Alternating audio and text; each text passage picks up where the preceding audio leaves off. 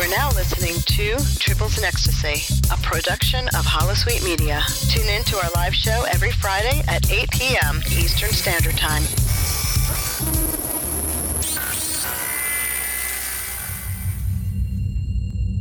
This is Admiral James T. Kirk of Federation Starship Enterprise.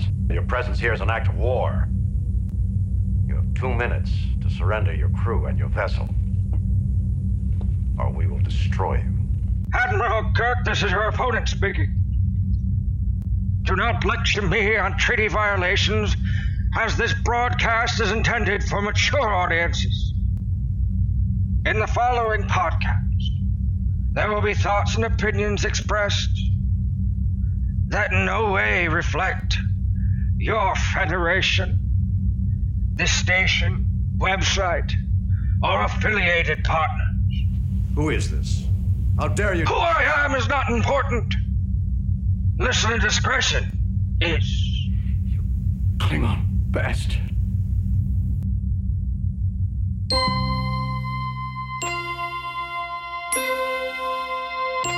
Space, the final frontier.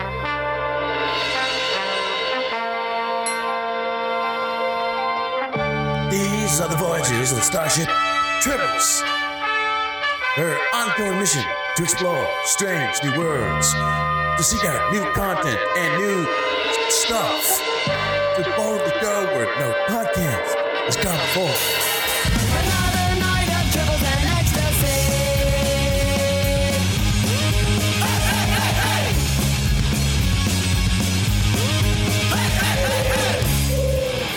Hello and welcome to episode 241 of Tribbles and Ecstasy.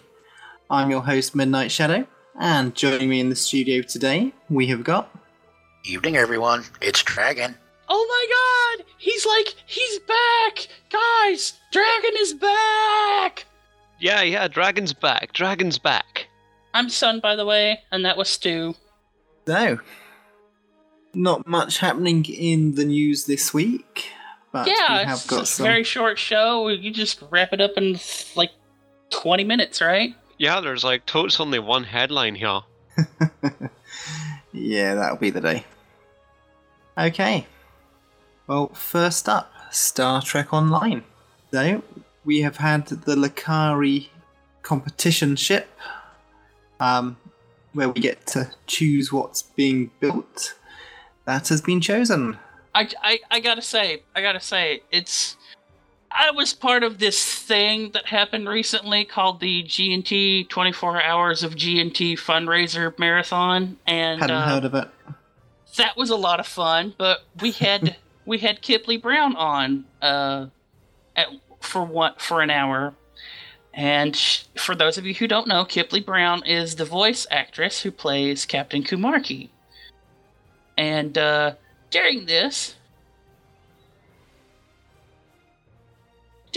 she goes, well, what do you mean there's a ship design contest for the Lakari? So during the course of the hour, we wind up giving her the link, and guess what she chooses? She chooses Team Charlie as the semifinals are going on. Now, here's the interesting thing. It's not until after the voting is over that she has a public tweet choosing Team Charlie on Twitter. Oh my god. Talk about somebody who's not going to influence elections, unlike what's going on in the United States.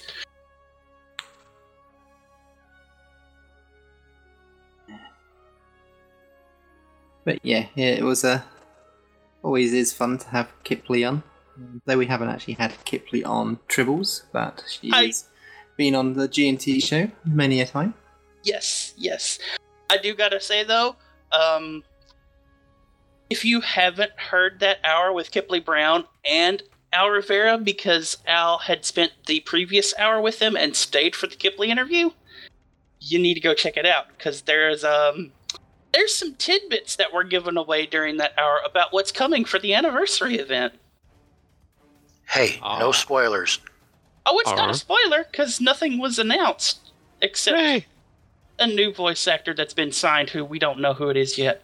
That's a Trek star that we've not seen or had in-game yet. But yeah, Team Alpha 1. So for those of you who can't remember and are just listening in, that is the ship that looks a little bit like those that people have reported seeing here on Earth over the past couple of decades, which is the triangular shape. Yeah, it's the 3-light triangle UFO.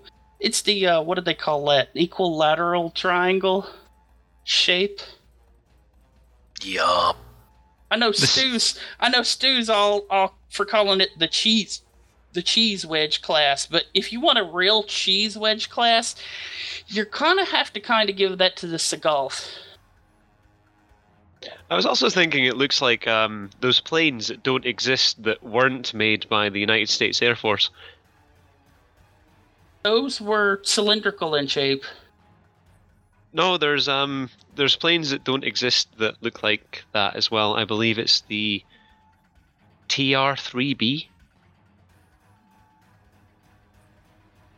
I don't know, like but if Star Wars droid.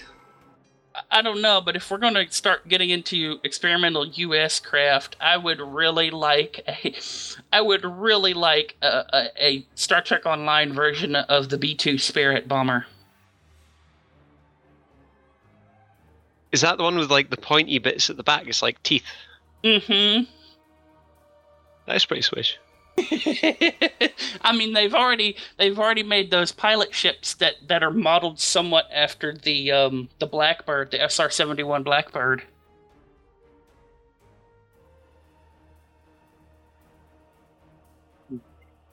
Well, Alex Wonder in chat said that Kipley Brown also plays the character in Star Trek Continues, and that she does. And for those of you who haven't seen Star Trek Continues, go to StarTrekContinues.com. So, it's a really good show. I've enjoyed catching up on that after I did my TOS rewatch. Now, here's the weird thing. See, I'm a person who's good with faces, like visual recognition, and not names. So when I heard that Kipley Brown was going to be doing a voice in Star Trek Online, I didn't think of this blonde-haired lady that was in Continues. I thought of the redhead who was the counselor in Continues. Completely different actress. Yes. I thought, I remembered her from Enterprise. She's going to be in Star Trek Online. That's cool. I can't wait to. Oh, this lady with the blonde hair. Oh, okay. Yep, and for those of you who haven't watched Star Trek Continues, as Stu Dog just said, Kipley Brown did appear in Star Trek Enterprise. She was Trip's sister. Who got murdered horribly. So. Because no one in the 24th century ever talks about the way that Earth got attacked and, like, boom, Florida got wiped off the map. They treat it kind of like Germany does World War II. Okay, Nazis were a thing. It happened. Get over it. We're not going to talk about it. We're not going to do it. Get over it. That's literally what they do. So, Team Alpha are the winners, and there are no dates of when we expect to see the ship. Yes, there is. Yes, there is. It's the event ship, anniversary event ship, if I remember correctly. Well, again, part of that interview was Al Rivera saying sometime in February. So yeah, so there's no actual firm dates, but as I was going to say, it is due out for the anniversary event whenever they run that in February. So yeah, it'll be a few months yet before we see it. They've got a few months to actually make the ship, kind of like what they did with the Jupiter class. And speaking of the Jupiter class, when are we getting our conformed, remade, choose your own ship Typhoon for the Federation?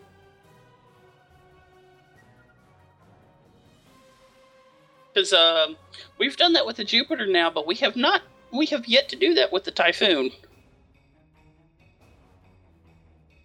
And of all the that's the ugliest ship in the universe, I want to fly it stuff. The Typhoon is the only one that's still out there that people go, I want to fly it. Because we have our Jupiter class now.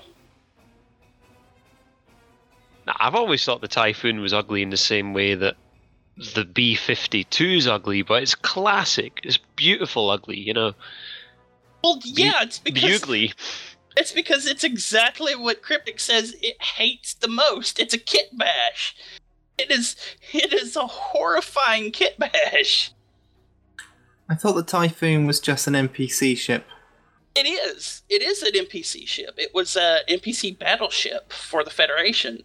And it's a kit bash because it's got the Cerberus variant of the Prometheus's nacelles, 4 of them, on the back in clusters of 2.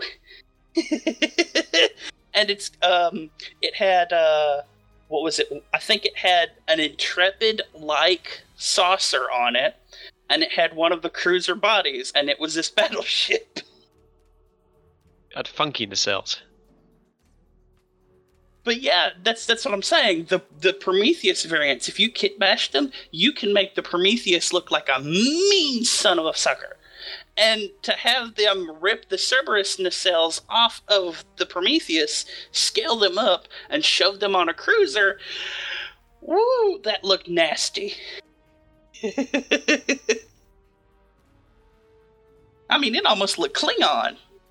If the Klingons designed a Federation starship.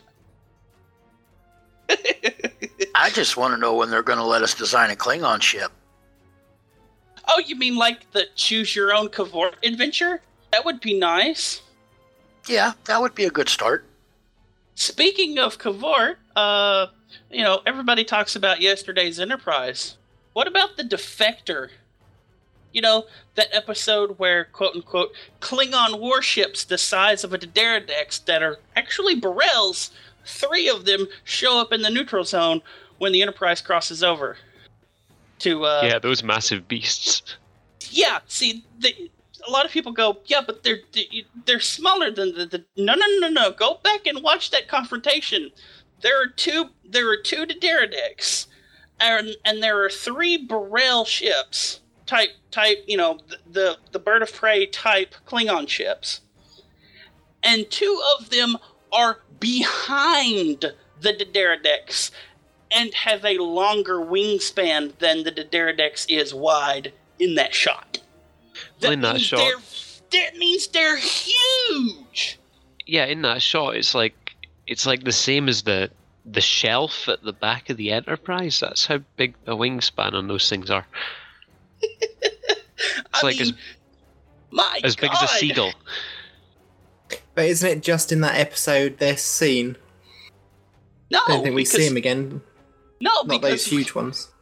Because we see them again when they're called the Cavort class battle cruisers in yesterday's Enterprise. So they have to exist at some point in both universes.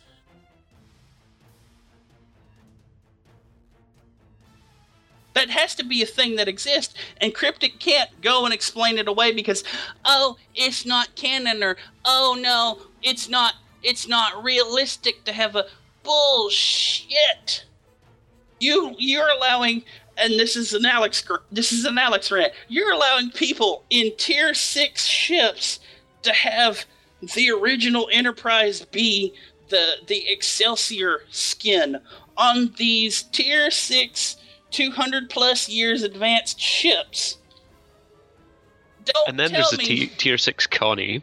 Don't tell me that the Klingons wouldn't go, hey, this Bird of Prey is a really good design. Maybe we should, scale it up into an actual huge freaking war machine. Add more guns.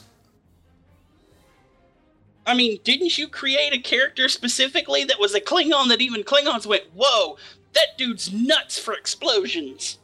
Oh, what, the 90 million torpedoes in the one torpedo. Yeah, that guy. Where, come on. The Klingon civilization cannot exist without engineers and scientists. That's how these ships are made in the first place. You can't tell me that there's not an engineer or a scientist that goes, you know what's a really good thing? We're supposed to be Russians, right? Well, we have this design that is really, really good. What if we scaled it up and put more guns on it? Or at least made bigger guns go on it? And it still had the same cloaking features. Sure, we're going to lose maneuverability, but we have more guns. We don't need the maneuverability. I mean, come on. Where's the Klingon? And speaking of that, where are the Klingon standalone ships? Like, the Klingon ships that come out without being in a 3-pack of, like, the other stuff? Because the Federation seems to get that shit constantly. And where's the Romulan shit like that, for that matter?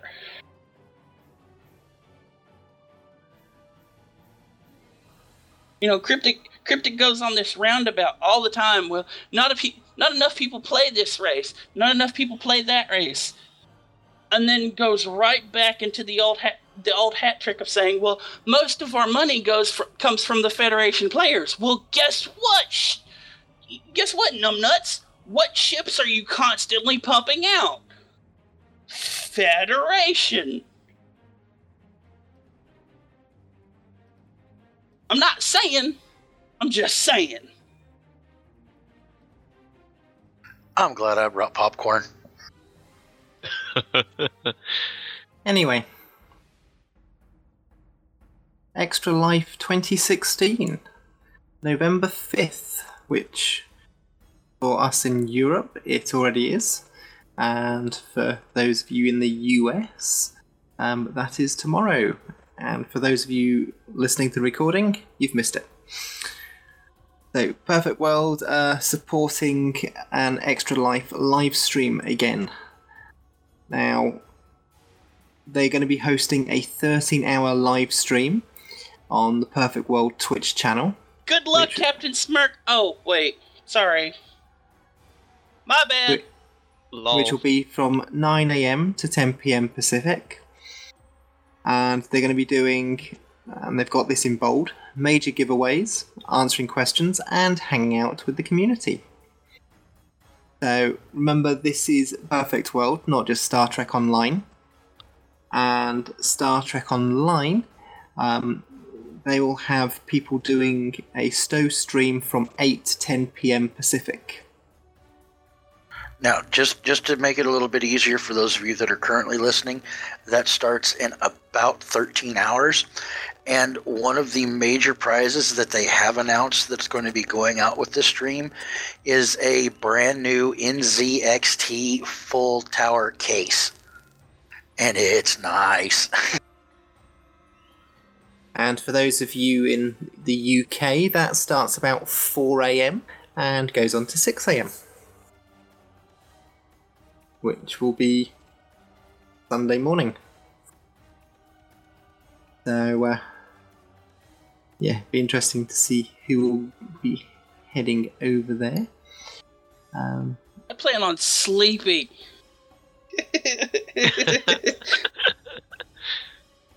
And just remember, with these prizes, if you're not in the US, what tends to happen for anything physical, because sometimes they'll have other gifts like keyboards, mice and stuff, they won't send that abroad. They'll only send that to US addresses, so you'll get something to the equivalent value of it. They've also said that they're going to be giving away an EMH BOF. You've got an Extra Life Admiral title with 5 crafting packs. You've got some Ultimate Tech upgrades. You've got some Flagship Mega Bundles. Agents of Yesterday expansion pack. And all 3 expansion packs, Pilot Mega Bundle, Command Mega Bundle, and a Tier 6 Flagship Bundle. Damn, all they left out was the Dyson ship bundle. So, Wait. Are you those- saying there's actually a prize that is all the expansion packs in one bundle? Now, Like the Legacy of Romulus, the Delta expansion, and Agents of Yesterday? these If are Sorry, These are- Steve, on you go. These are prizes you can get for donating, and each one of those is a tier. So to get that top one, you need to donate $1,337. And you get all that. Right, I'm not gonna be bribed for that. That's way too expensive. I think there's one there for like 25,000 as well. Yeah, but that's not filled in for Star Trek Online. Ah,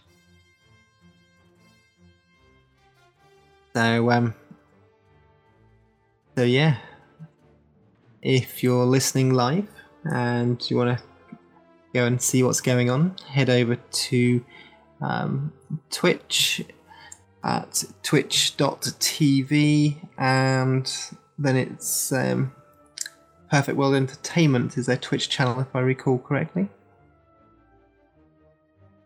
Oh no, it's not. It's Perfect World _community, I think. Yeah, just checked it. Yeah.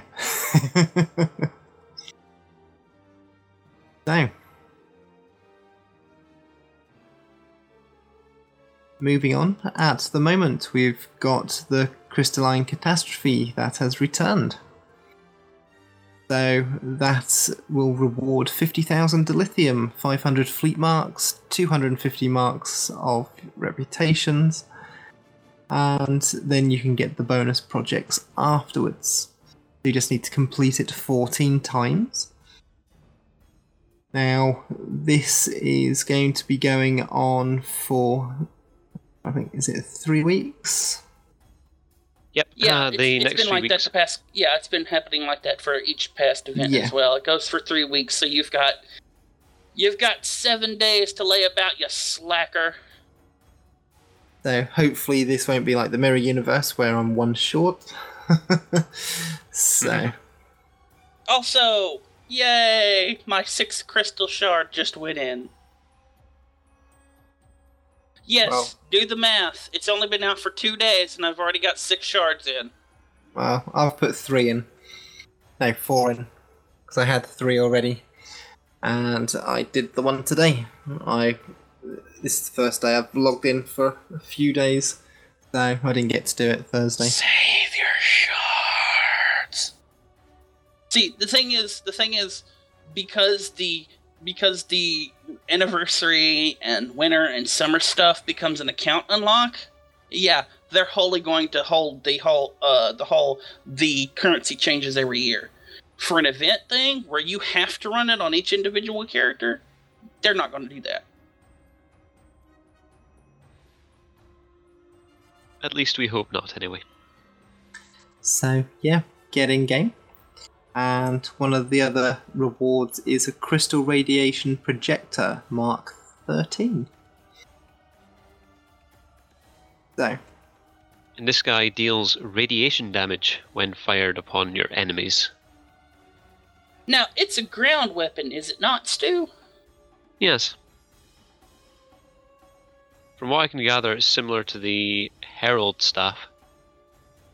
Interestingly enough, I find it absolutely funny that the box that this reward comes in for the Crystalline event says Rare Inventory Tholian Assault Weapon.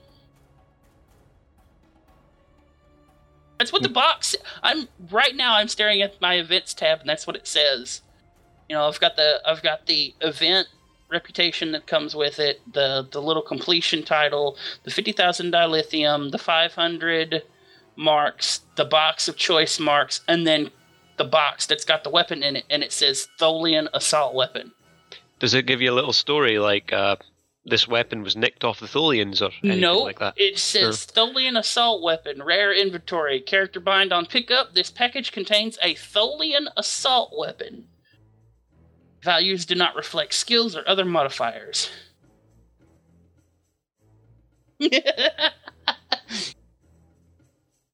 I want to get my hands on this thing and see how much carnage it can cause with it. I don't know. If it does radiation damage, is it an energy type? Because I wouldn't think radiation damage would be an energy type. And if it's not an energy type, does that mean the Borg can or cannot adapt to it? Actually, if I'm understanding correctly, the radiation qualifies as an exotic damage. Well, the bullet could the bullet from the TR-116 could technically qualify as exotic damage. I mean, it's a bullet. That's fucking exotic.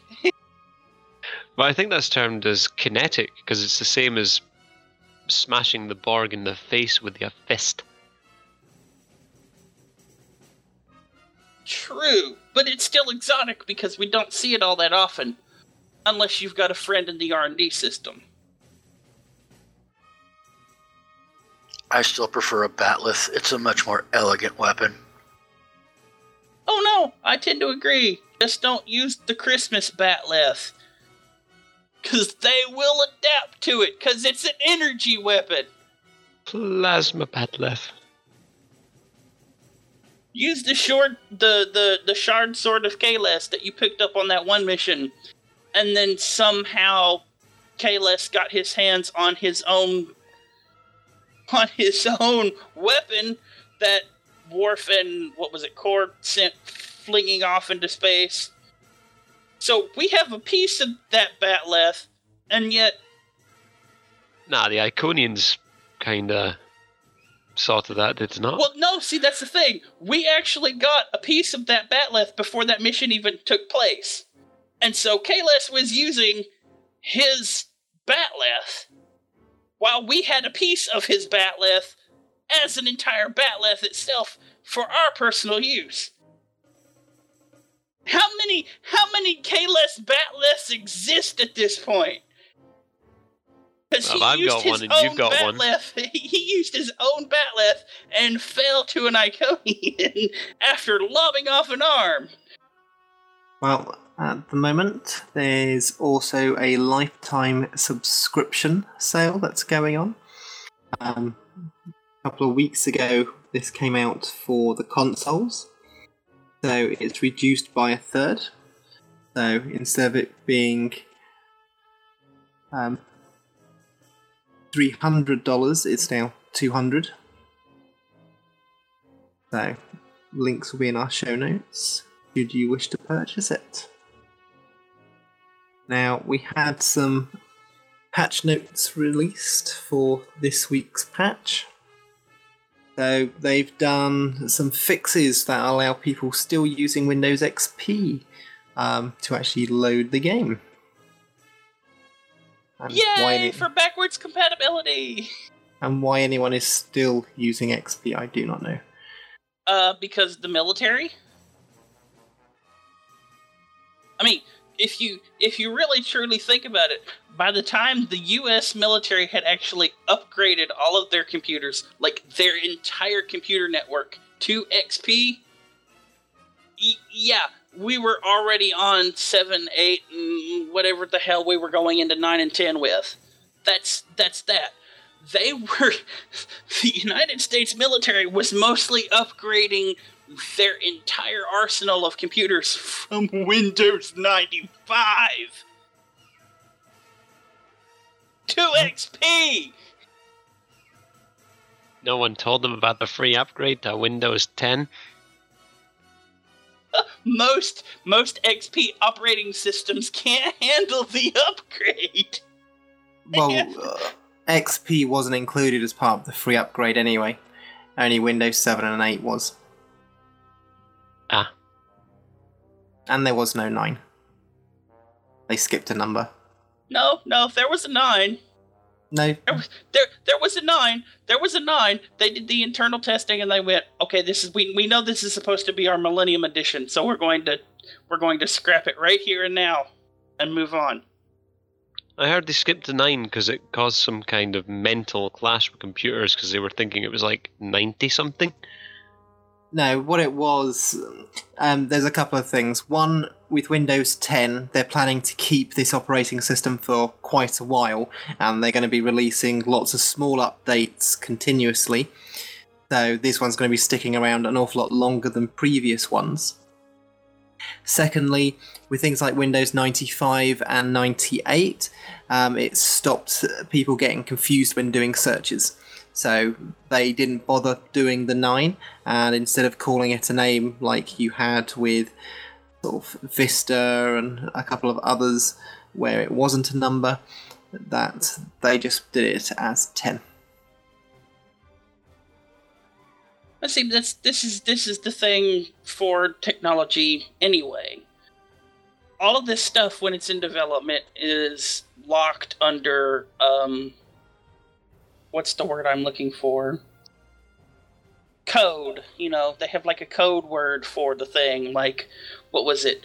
Wasn't it like Windows 8 was codenamed Windows Longhorn or something? Yeah. You know, when all this stuff is in development, they have these little code names. That's why the Nintendo Switch was called the Nintendo NX for the longest time. Yeah, they've had some real sort of strange ones before. I think 95 was actually called some of the city names. I think it was Detroit, or I think there might have been Chicago. They may have actually been both, because there was an extra build for 95 as well. I mean, you know, at this point, the funniest thing is that all of Google's OS code names and even their OS code name, like release names, are coded as jabs at Apple. I mean, come on. You know, you've got this big Macintosh company over here who rides on the Apple shape, and you've got Google over here going pear, chocolate, marshmallow. Kit Kat. Exactly. It's just like they're just poking Mac over there. They're poking Macintosh, going, "Hey, look at," and Macintosh is over here going, "Panther, jaguar, lion." It's like, okay, so you're memeing it up with the cat pictures. Okay, Macintosh, do whatever the hell you want to do. So there's also been updates to the lighting. They resolved issues with the resolution render scale that was defaulting it to 0.2 or 0.4, which made it look like something from the Nintendo Entertainment System playing Mario. Oh no! It looked more like, almost Atari on mine. It was like, holy shit, bad. So, that should now be fixed. And whether or not it will actually fix anyone who got set to that, or it'll only fix people who now log in, I'm not too sure. They've also done some other fixes as well with the lighting as well. And they've also done it that the crystalline entity visually looks closer to how it did prior to the recent lighting updates. Which means it's a whole hell of a lot darker now, which is really bad. Actually, I really like it because I can actually see it. All I used to see beforehand was this bright glow. I couldn't actually see it half the time. Now I can actually see the detail. I can hardly see it at all now, which is probably another effect of the transparency problem I'm having. But I think it looks really good at the moment. They also did some changes to the current featured episode called Echoes of Light. And they've also resolved an issue with Storming the Spire, where the queue would automatically complete Phase 3 on Elite. I'm sure a lot of people enjoyed that bug. Did make it a lot faster. Never even knew about that one.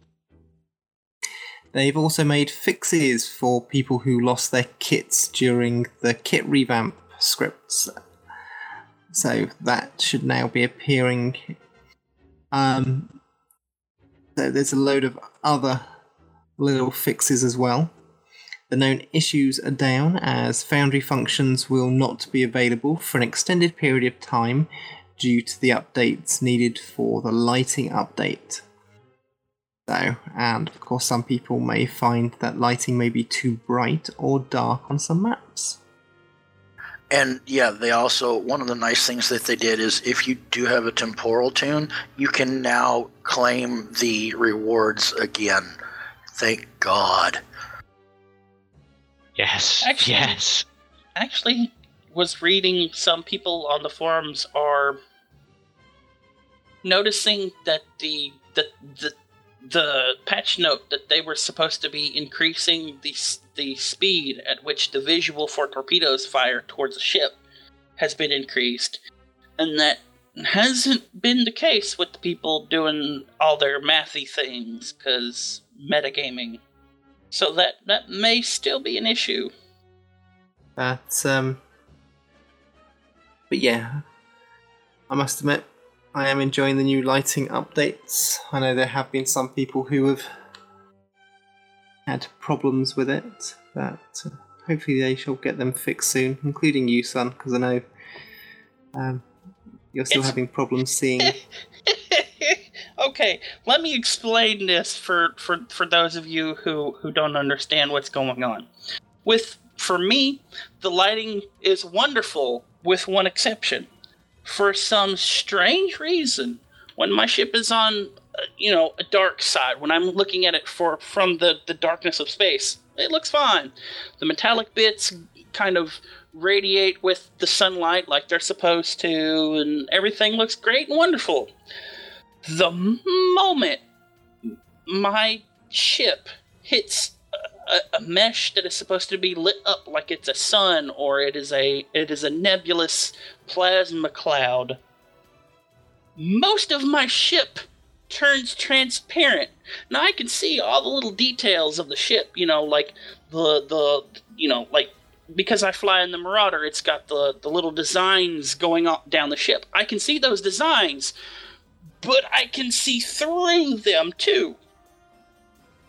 And, I can see through my ship, and the windows are still there, just there. It's kind of like, I wouldn't mind if the Carfi battle carrier cruiser thing had this problem, because at least you could see the ship. It would just be see-through. That would be fucking terrifying for somebody to have a Carfi that's half invisible because it's see-through. That'd be fucking awesome. What the hell do you mean it'd be scary? That's what I'm saying. It would be fucking terrifying to see that thing coming at you. It would be terrifying because it's partly transparent. Because its face shifted from another dimension. And here I am in an Orion Marauder looking towards the sun when the sun should be kind of deflecting off of and kind of hiding its glare because it's hitting the ship before the screen sees it. And yet, everything is visible because my ship suddenly becomes semi-transparent. And, let's the worst one is in Days of Doom, where you're in that nebula cloud around that system. That whole thing glows, not just the sun. Everything in that mission is like that. The station, the Doomsday machine.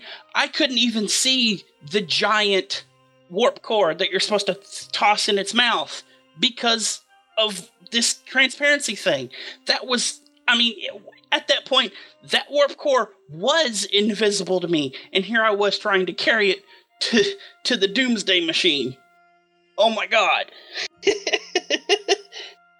So yeah, I was see-through, my teammates were see-through, the station was see-through, the Romulans that were firing on the station were see-through.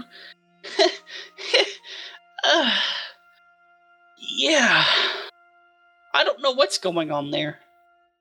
It was just a ghost run. Okay. So, who played Hearts and Mind at Halloween? Me. Yeah. I played it 3 times because I had 3, maybe 4 characters who didn't actually have the DOF, and it's like, better claim it once, so at least I've got the DOF.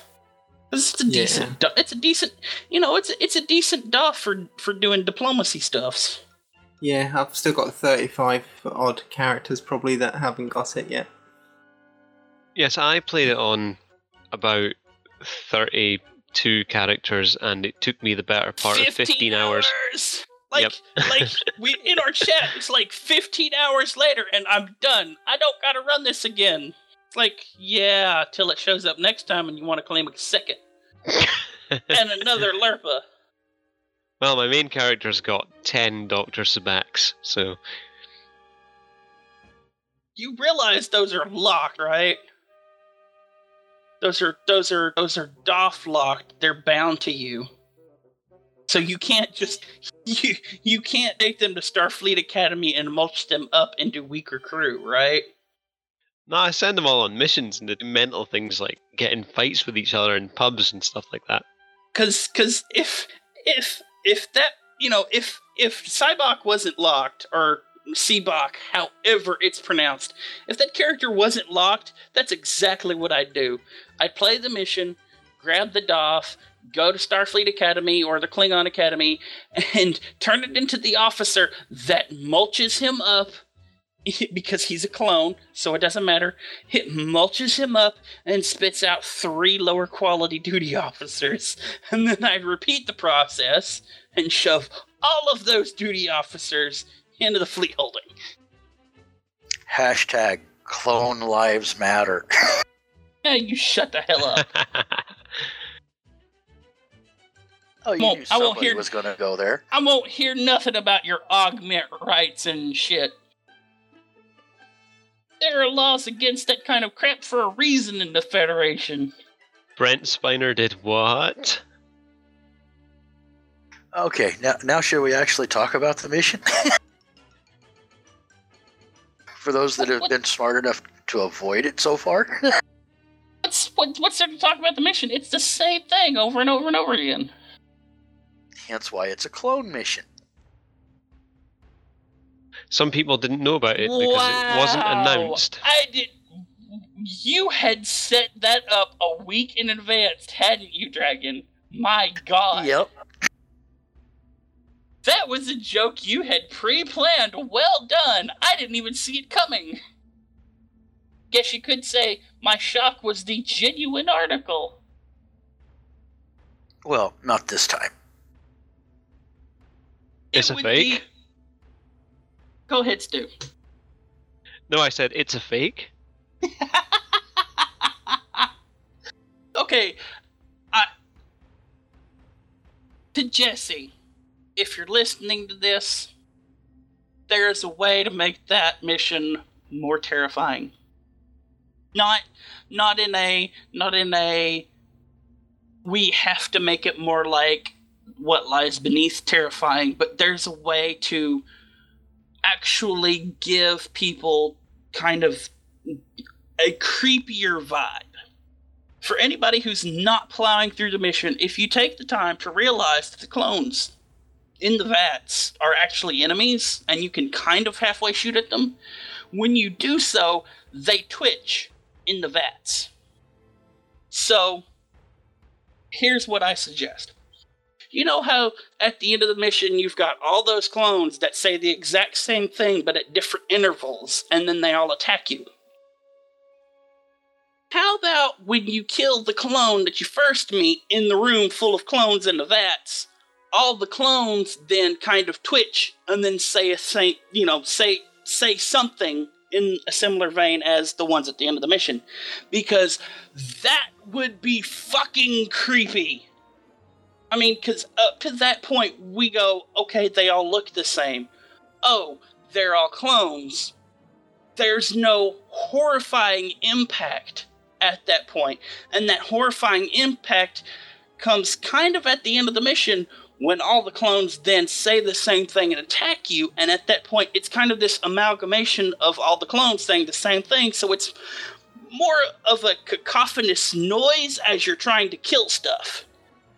Now, if you had row after row after row of the clones saying the same thing after you killed the first clone that you meet that's alive, that would be terrifying.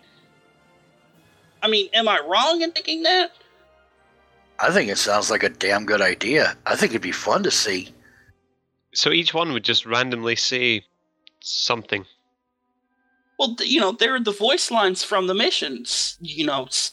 Pick something.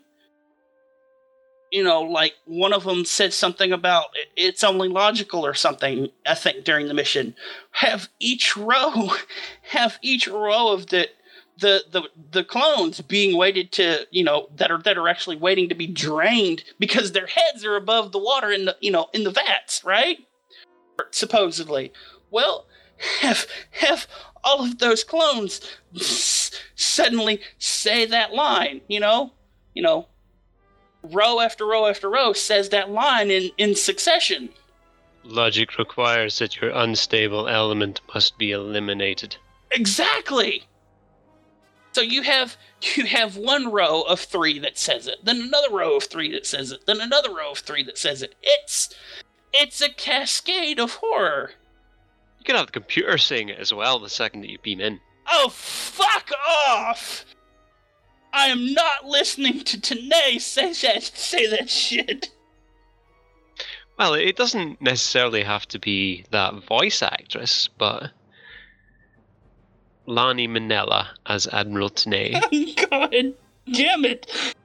That's not terrifying, and others. That's just fucking annoying. You beam in, all of a sudden the phaser turrets pop up, and it's like, Tanae goes, your rogue elements must be eliminated. Fuck off, lady! You are everywhere! She is Stop the it. ultimate clone.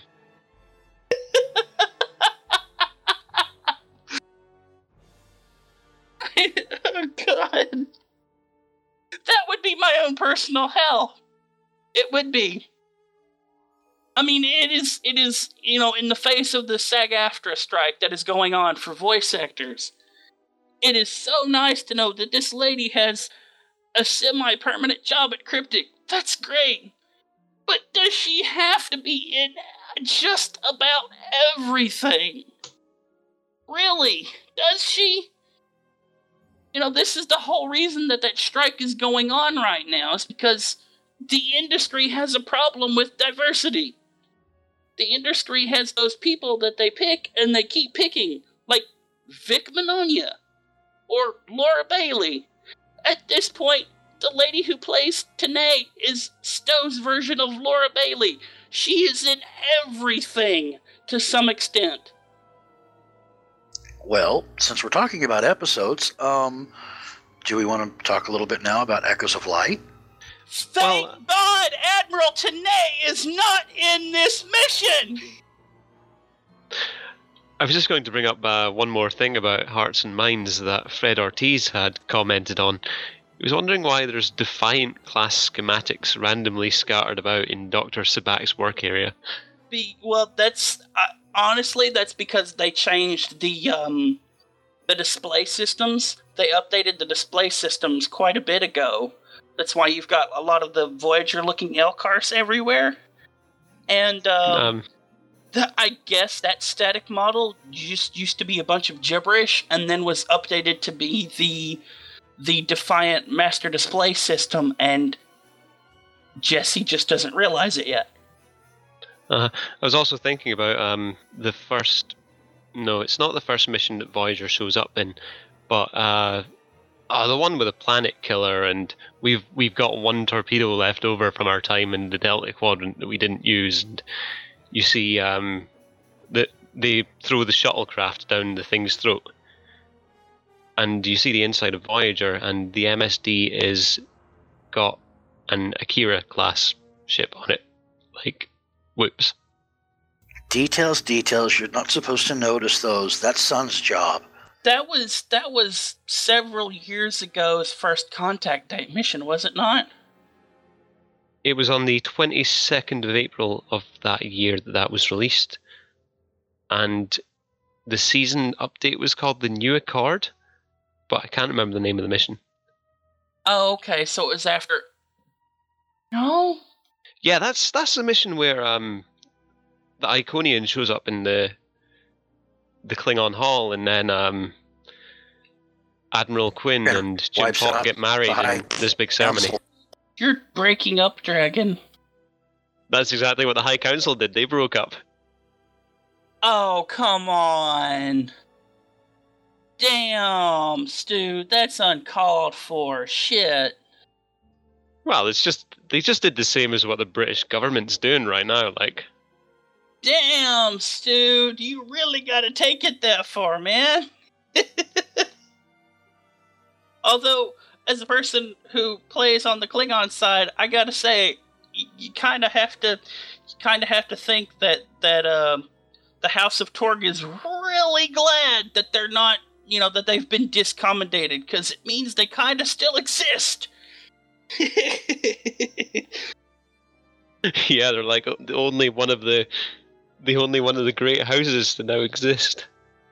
Yeah, because like all of the High Council members, except the Chancellor himself, were just kind of poofed out of existence. And, without Torg having been discommendated because of our actions on the Klingon side, he would be gone. I wonder what Torg would be thinking when he gets the news that Jim Pock had been poisoned at the Romulan summit.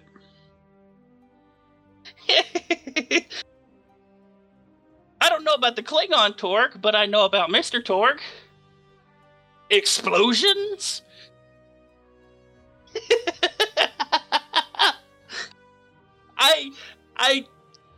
It is so often that I confuse those two, because somebody will be talking about Torg and I'll go, explosions? And they'll go, no, the Klingon. It's like, still, explosions? This is a Klingon. Explosions? Nothing is more badass than treating a woman with respect. Well, that's honor in a nutshell, is it not? Chivalry. Oh, God. Okay, so Dragon reminded us of Echoes of Light, the new mission that came out, last again, Tuesday? Yeah, last Tuesday. And again, gotta say, thank you, Cryptic, for keeping Tanae out of this mission. It was a nice breather episode. And it was a really good breather episode. Not a whole lot of combat, quite a bit of exploring. I was actually kind of glad for it. Even sitting in an Orion ship as an Orion going, so I'm supposed to be the bodyguard here. Okay, why am I doing all of the science stuff? And then when you come across a protomatter and you're like, oh, but that's highly unstable, and she's like, nah, dude, come on, it's so easy to make protomatter stable. Are you an idiot or something? It's like, okay, we decided to quote-unquote help the Lakari. Okay. Did anybody from either the Federation or the Klingons decide to study the Lucari's version of science? Because, I mean, when we first meet the Lucari, they basically have a probe that can only go warp 1. They're like, oh no, Tholians, help us, help, please. Right.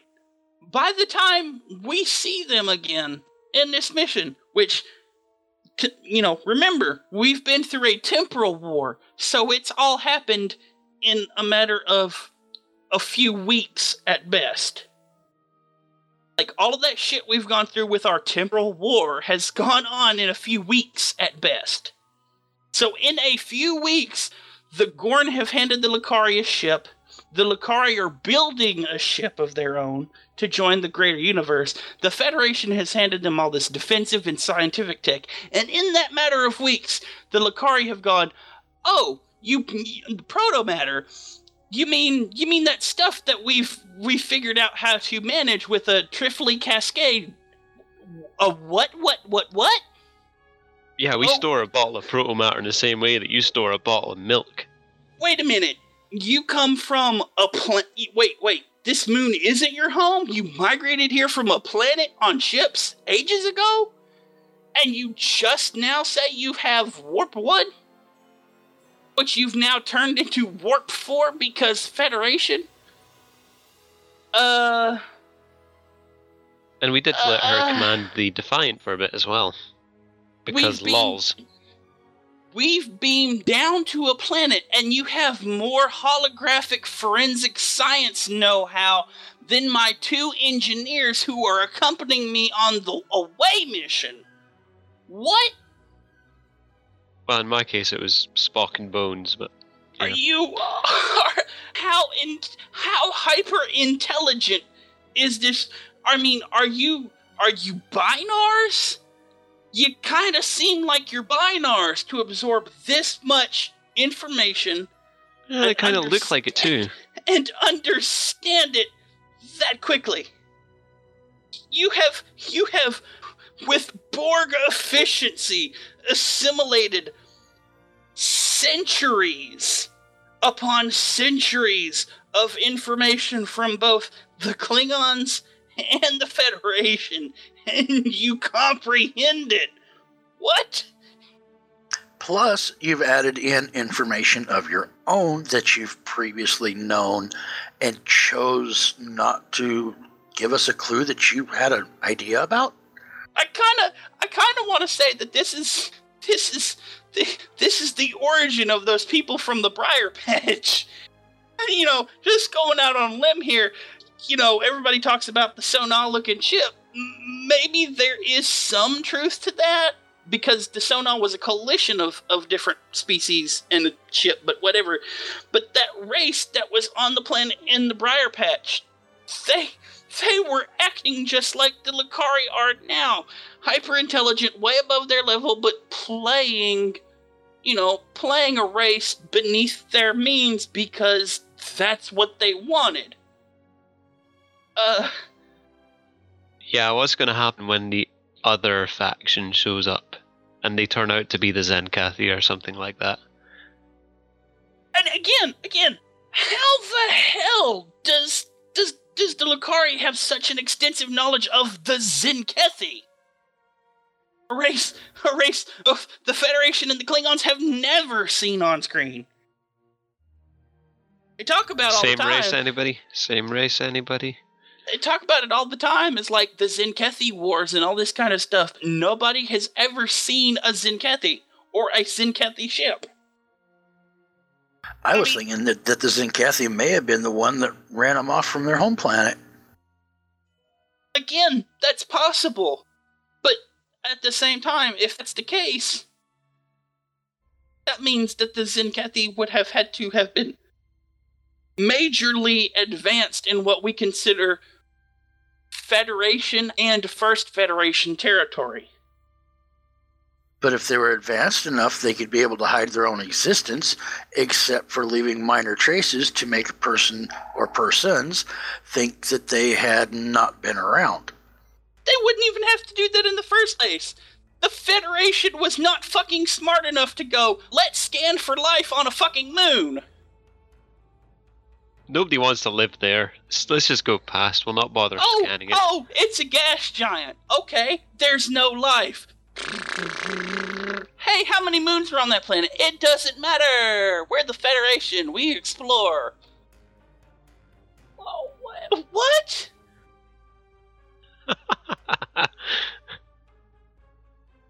You know, that actually... We were too busy looking at this bit of moss to notice that someone lived in that house over there. Oh, silly us. Alex, I kind of have to agree with you. What if it turns out that the Lakari are actually what is the Breen? What became the Breen? Just an offshoot because they found the moon and lived on that moon. And the Breen, who are actually kind of Lakari, became the Breen. What if Breen all look like Lakari underneath their Breen? Yeah, I'm not going to go there because that's just too twisted. Well, it would kind of explain all the purple for the... The Lakari love their fucking purple, man. And what did the Brain use as weapons? Polarons.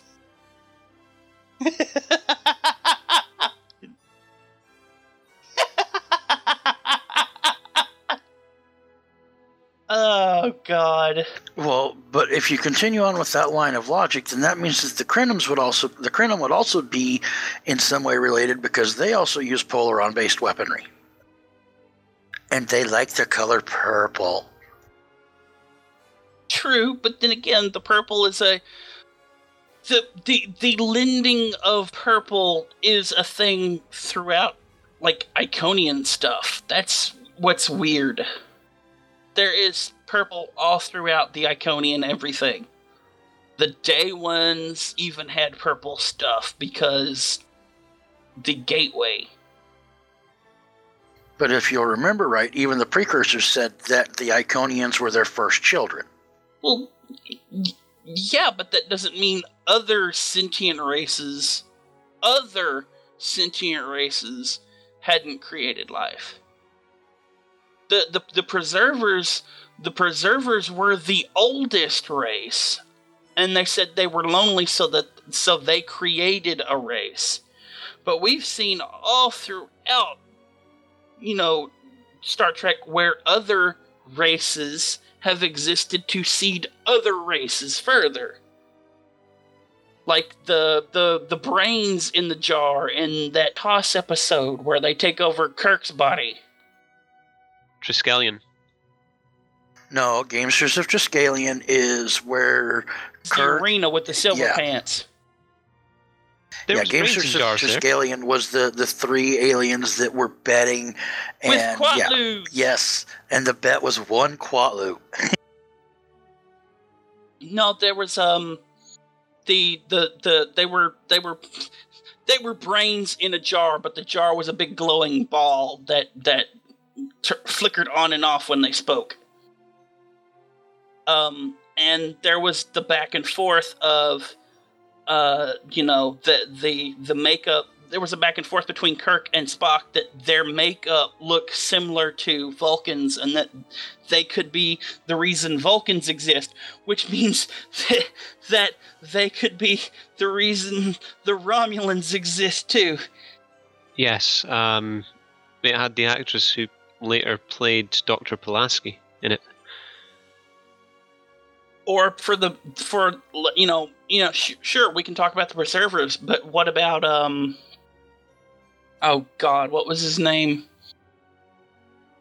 The Quetzalcoatl looking dragon snake with wings from the animated series.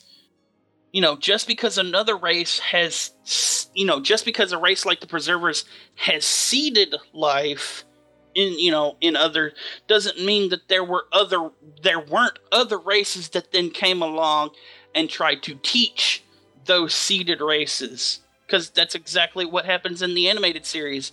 It's like that Mayan god-looking snake thing goes on a tirade about how, we don't, how can you not have understand what I've taught you? I specifically taught all this stuff so that all the races of humanity would come together and praise me, and you never came back. I found you because you were exploring the universe. Now you have to behave because you're my children. You never seeded that race, but you taught that race, and you think that gives you some credence? What? There's like all kinds of fuckery with races seeding races and stuff in the Star Trek universe, and it's crazy. And nobody's saying anything because this is just a mind-blowing experience, isn't it? I was just thinking about all the different, how many gods and religions were in the original series. But see, that's the thing that, Gene Roddenberry wanted to do, is not say your religion is bunk, but go, your religion has merit, And here's what it would mean in a scientific context should your god happen to exist. The Greco-Roman gods? Apollo? Whew. Nasty motherfucker. Nasty piece of work. Demanding praise? The snake guy from the animated series? Demanding worship and praise? So humans could be his zoo?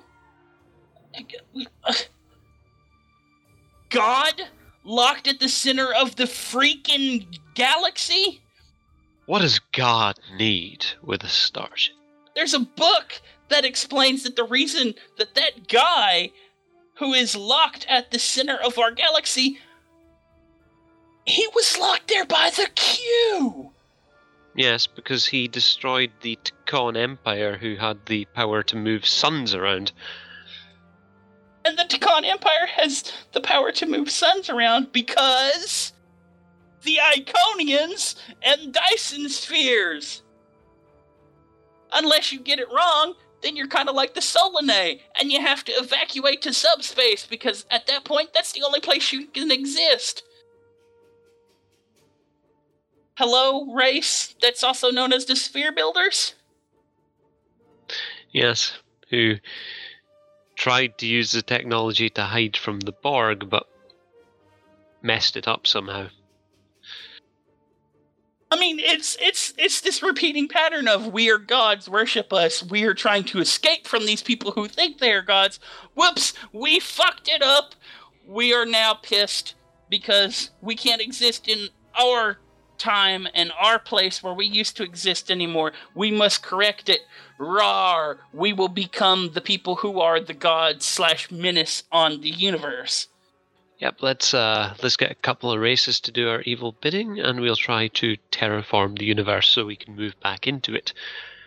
Not even then. At that point, you could consider the Crinum a god race, because here they are in a huge fucking time ship trying to rebuild their empire. No, get it right. It's not a time ship. It's a genocide machine. Well, that too, but it is a time ship. It is a ship that exists outside of time, and they are using it to, quote-unquote, fix their empire by genociding shit out of existence. Imagine what you could do if you could take that weapon ship to the Tribble homeworld, or use it on an Apo or, like, Justin Bieber or something.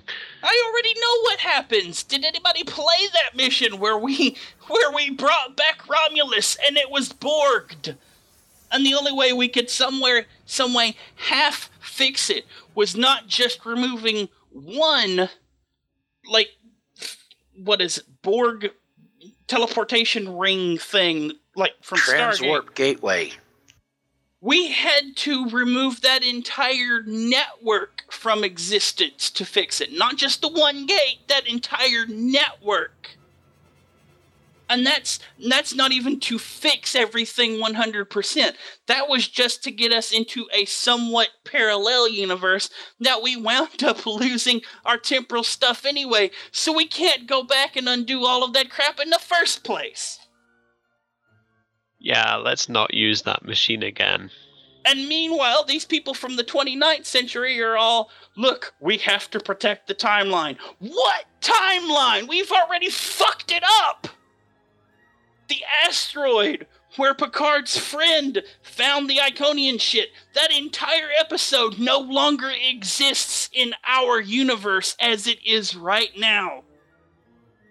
The original Iconian episode with Picard and the Romulans, that no longer exists. The whole chain of events never happened in this timeline. Why? Because we used a genocide machine to remove the asteroid. Temporal mechanics gives me a headache.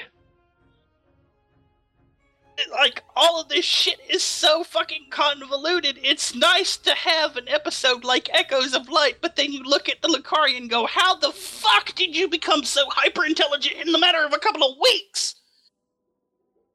Where did you invent the technology for this cascade thing that you say can fix protomatter? Where did you even find protomatter? the one thing that I did not like about the mission, the only thing, was how you had to do all the different little mini games for the comets that you find in the middle of the system. It's like, really, one's bad enough, but you're making me do all these different things to be able to do this shit. Come the fuck on. A lot of people. Reason I avoid the dilithium mine. A lot of people had that complaint, but I think a lot of it was that it was right there back to back and not spaced out a little bit more. Because if it had been spaced out, if you had been in one section and did one mini game and then in another section and did another mini game, I think people would have taken a lot better to that. But then again, a lot of that stuff also has to do with the thing that you go, I can't play this game on that because it Atari-fies my system. That whole render scale slider that exists in the settings? Yeah, if you move that all the way down, sure, it looks 8-bit, but you can play that mini game as fast as I'll get out. So that's a trick to getting more dilithium then. You're damn right, that's how I've been doing it. Oh. Yeah, well, I'm sorry. The Atari 7200 was okay, but when it put my render scale down to the 0.2, the 0.2, it was like, oh my god, this is like barely Atari 2600 graphics. I can't do that shit. No, this makes Pitfall look like Titanfall. Was it like Holy Fractals Batman? Pretty much. I mean, it's a good mission. It really is. There are issues with it. Hell yeah, there are issues with it. Like the fact that I just can't flat out, as a Klingon, shoot Madron in the face for all the shit he's caused me throughout my career. Period. And didn't we say something to him the last time, like, if I see you again, I'm gonna do something unpleasant to you? Shut the hell up, Alex! Shut it! I'm not an exploiter! I am playing the game as it is intended to be played.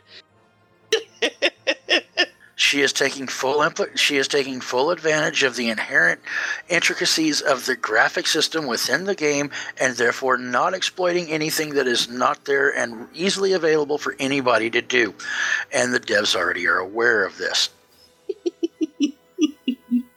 But no, seriously, Madron is the continuous Ferengi thorn in our side. Madron, the guy who was the Ferengi in charge of the mining planet, where we go into the mines and Tal Shiar during the Romulan arc, right? Yes, he also had a warehouse full of dodgy stuff, and he tried to get us killed by his Herosian hunters. On New Romulus, right? Yes. And got away. And now here he is again, trying to just harass the Lakari and then claiming a Federation station and protecting it with Noskin bodyguard. Why have I not been allowed to shoot this guy in the face? You're under arrest for attempted murder of a Starfleet captain and their away team? I mean, well, even then, he would be shot and killed right then and there for trying to do it to a Klingon captain and away team. There wouldn't even be a trial. Dick-tongued. But, I mean, come on, think about the interactions we've had with other Ferengi. Kwan, we defeated his bodyguards, and he's like, okay, I think I want to think about it. And then Nog comes in and goes, kiss the staff. It's like, all right. And, okay, that's a really Ferengi thing. The Ferengi that we meet in the Gamma Quadrant. I can't even remember her name. The one that she has us like doing all kinds of shit that's supposed to be illegal in Dominion space, and we're doing it in Dominion space. And there's a choice: we can let her go, or we can blow her ass up. What does my Orion choose to do every time? Blow her Blow ass her up. ass up. She involved us in illegal shit. Blow her ass up. I'm sorry, that's less of a crime than constantly trying to kill me. Constantly trying to kill me warrants me putting a phaser to your head and pulling the trigger. And No then in remorse. the Delta Quadrant, we have Quinn, and they keep sending people, and they keep sending, like, the Hazari after us because of the fact that, well, yeah, she didn't like how the treatment that she was given by us. I mean, where's the whole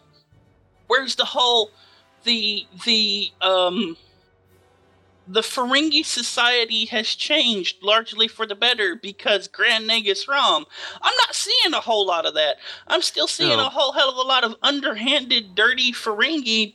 And yeah, I understand that those people exist because, that was the great divide was look, if you're not a great businessman, you don't have to be. And that sounds like something Nog would say, and Nog would Rom would implement as a Grand Nagus. And that sounds like something that would legitimately pass. But every time we see a Ferengi that is not Nog, suddenly we know bad shit's gonna happen. So They're just a either get lying, crooked, cheating we get bastard that's just out to kill us. as a Klingon. Excuse my French. As a Klingon, my first couple of interactions with the Ferengi are punch in face cause screaming, kill because illegally operating in Dominion space. Do you want to punch the Ferengi in the face? Poof. And then I still love the absolute first encounter you have with a Ferengi as a Klingon, where you're in the warehouse, and that's the what I'm one, talking about. Yeah, that's what. punch Do you want the to punch the Ferengi in the Ferengi face. He won't shut up. Punch Ferengi in face for screaming. Yeah, okay, cool. We, the 2800, blow up Ferengi because illegally operating. In the Romulan arc, Madron, let's get you on tactic, let's get you on code violet. Well, how is that a Klingon fucking mission? Get you on code violations? Look, you're operating with the Tal Shiar. We should arrest you right now, or at least shoot you in the arm. But you get away, because we'll be watching you. You show up on New Romulus and try to kill us. How do you...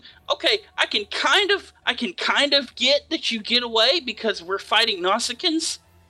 But at this point, Madron, your ass should be dead. You shouldn't be disabled. You shouldn't be nothing. I took your ship out, to which you exclaimed, "My engines! They're worth more in Latinum than you are!" Okay, blow up ship. Yeah, sure, I may have to fight off some reinforcement Nausicaans, but at that point, Madron is gone. Because he fucked with me way too many times, and there it ended. Because I didn't just disable his ship, I blew it up. Okay, now that we've thoroughly dissected the mission to hell and back, including the pros and cons, shall we talk a little bit about the rewards, other than the obvious weekly bonus for first completion with the universal tech upgrade and the specialization point?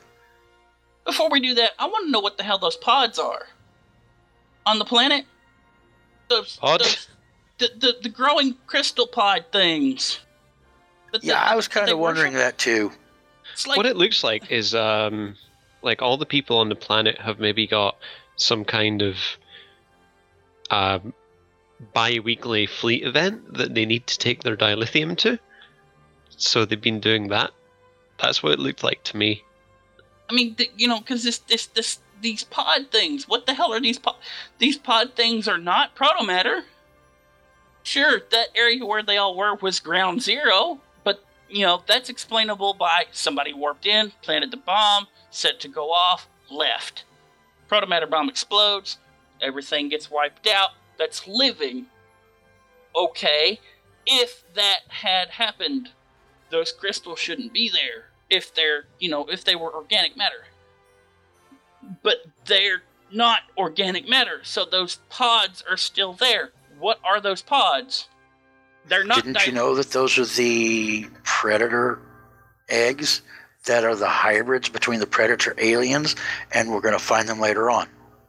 Well, they're certainly not dilithium, because we know what dilithium looks like. We have a whole asset tab that shows us what dilithium looks like. Yeah, but these are like hieroglyphics, so these guys aren't. No, I'm not talking. With... No, I'm not talking about. I'm not talking about I'm not talking about the murals. I'm literally talking about the cave at the end of that hall in the temple that is filled with those fucking pods. It's filled with those pods. I mean, it's like it's almost a mile deep to the floor, and that floor is not even floor; it's water. It could go deeper, and there'd still be more of those crystal pods.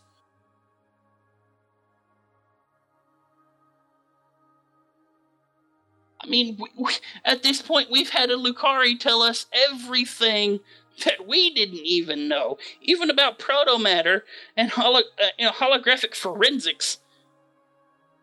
And yet, okay, so we magically don't know what these pods are, but they seem like they were important.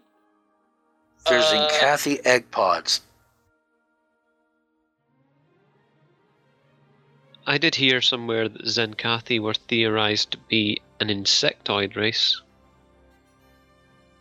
Well, the Tholians are an insectoid race, and they're crystalline.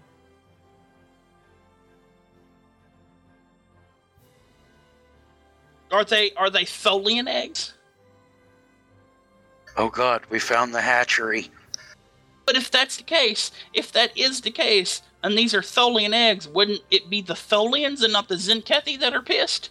And wouldn't it be the Tholians that had just wiped out the race once the race had even remotely existed on the planet? Not unless the Zincathi were being used as a nursery species for the Tholians, such as the Day Ones were being used by the Iconians.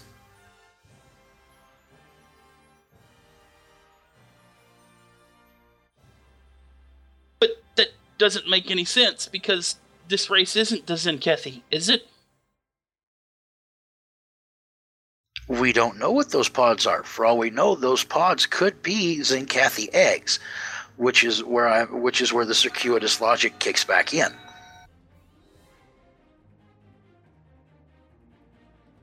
You know what this reminds me of, though? If we're talking about pods and eggs and all that kind of shit, remember that TNG episode with the androgynous species where you couldn't tell if the race was, the person of that race was male or female, but Riker had fallen madly in love with them? Yes, I remember that. They don't have sex. Those people don't have sex. They're born out of pods. Yes, pod husk things, yeah.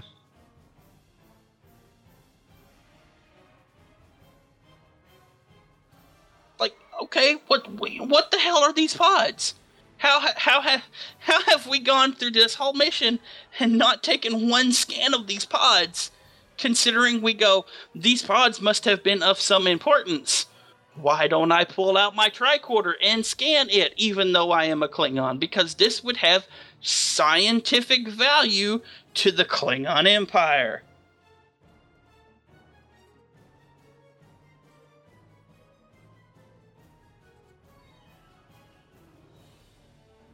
I mean, I feel like that whole thing was just let's ignore the fact that, oh, this is pretty, this is real pretty, but let's ignore this for right now because we have to go take care of Madron. No, we don't. We have to go free up the space station and not take care of Madron because he gets away again. Because, third time trying to kill me, and I don't hold grudges, right? Because I'm not a Klingon, or I'm not part of the KDF. Oh, wait.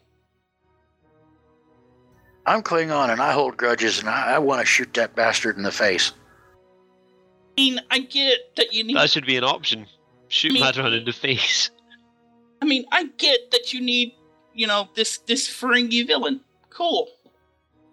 Remember how we were talking about, a little while ago about needing diversity in voice acting? There also kind of needs to be a diversity in your villains, too. It doesn't always need to be a Ferengi. It doesn't always need to be Madron. I mean, where's Pell in all this shit? That's something I would absolutely love to know. Where the hell is Pell? For those of you who don't remember, Pell is the female Ferengi who fell in love with Quark, but she was wearing male ears and trying to pass herself off as a man. Very early Deep Space Nine. Where the hell is Pell in all this? I would love to see if she has a thriving business, especially now that, the whole Ferengi society has opened up thanks to Grand Nagus Rom.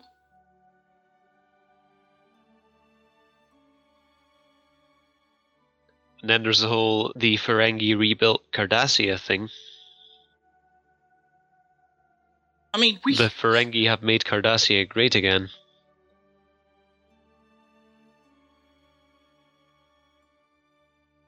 I mean, you don't always have to have Madron, and I get that you guys having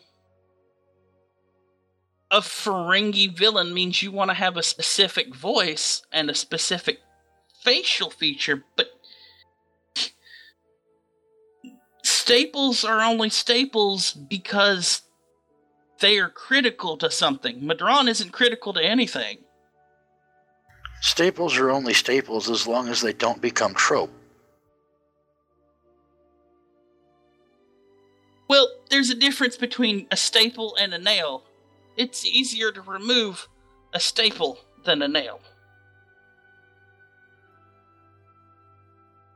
Well, depending on what kind of staple you use. But I highly doubt that Madron is meant to be a construction quality staple. He's more like the paperclip kind of staple. You just bend the wires back and remove his ass. Hence, shooting him in the face. Exactly. Repeatedly. Often. Phaser set to vaporize. How can you shoot him repeatedly with a phaser set to vaporize? Because at that point you're not just shooting him, you're shooting his entire ship. Yes. Oh, right. I thought you meant actually, right all up in his grill with Samuel L. Jackson style gun held to the side. That's what I'm saying. You're on his ship, the bridge of his ship. You have shot him in his chair as he is cowering and pissing on himself, and you just keep firing your disintegration beam at his chair, and then his chair is gone, and then the consoles are starting to melt, and then the whole ship is starting to buckle, and that's when the crew of your ship goes, "Look, we know you're pissed, but we're beaming you out, and we're going to disable your weapon in transport." You can take this up in holodeck with the safety protocol on. Or off, if you're Klingon. Safety protocols? Those are for pussy federations.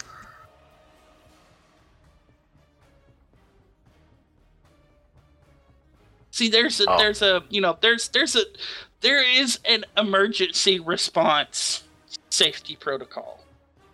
You can be injured seriously on most things, but most holodeck safety protocols restrict you from immediately dying.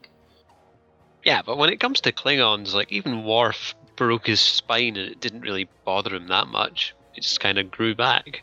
Well, that's because he, like most Klingons, have redundant systems. Multiple redundancies, like Federation starships and their systems.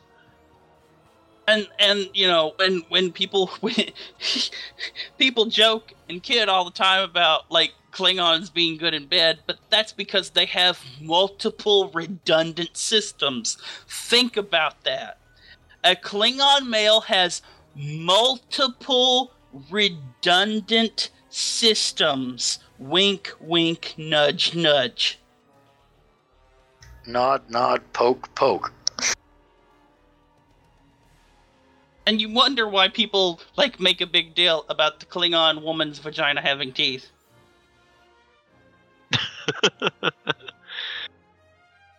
Multiple redundant systems. There's one that goes in the vagina and then one that goes in other people.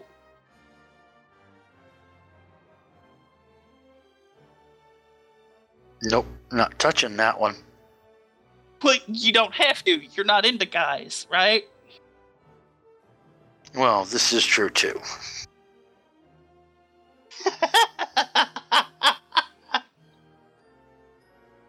Yeah, no, it's. I don't understand why you can't just outright just let his shit blow up at this point. He needs to die. Well, moving along then, in other Star Trek Online news, now we'll get into some of the little console information. Yes, this weekend they'll be doing a bonus to lithium event for the console players, and, well, a lot of them are saying it's about damn time. It will run from the 3rd of November until the 7th of November. Obviously, that's going to be Pacific dates. And you'll get, the bonus from the same places that the PC players get it. Well, except the Fleet dilithium mine, because remember, fleet holdings don't exist on the console, so, that's... that goes into another piece of news, that they are bringing fleet holdings to the consoles. Yes, soon. Not right now and not this weekend, so you're not getting the Fleet dilithium mine bonus. Sorry, guys. True. Yes, although that was actually stated in the blog, it looks like they've just copied and pasted it over. Cheeky. Yeah, that was rather cheeky of them, wasn't it? Yeah, Governor. And they've also, with the 1.2 update that they're going to be bringing out for Xbox One and PlayStation 4, they will be introducing the research and development system into the console games. And I do not envy you guys one bit. Oh my god, that's just, yeah. That means your exchange, also known as ground PvP, will go mental.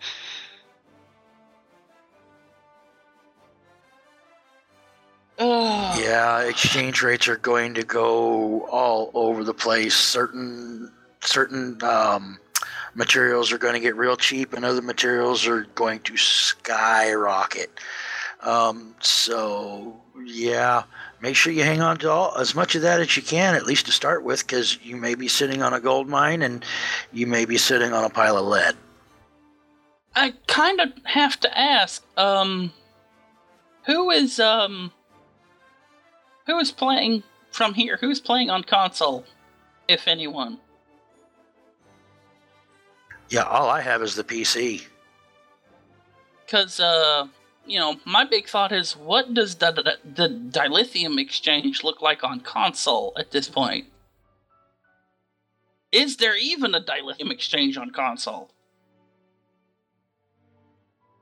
From what I understood, it was at a similar level as the PC one, but that's just taken from hearsay. I can't confirm that. That is mental in the first place, because there's not all this dilithium stuff in the console version yet. People may be dilithium banking there in order to be able to get the ship packages as they're available, even just because of the fact that there's not as much available as it stands currently, and they want to have as large of a tactical potentially advantage as they can have once all this other stuff does become available. I don't know. I don't play the console. It's just pulling a wild hair out of my six to try to come up with an excuse. Yeah, but that's the thing in the first place. Why would you be banking dilithium to Zen right now when about the only kind of ships you're going to get before the PC people are the new Tier 6 versions of lockbox things? Which isn't even a cause for banking. It is simply a, look, I can spend $50 right now on keys and open up a whole bunch of boxes, and I may have at least 1.5 of the stuff from the new box that's Tier 6.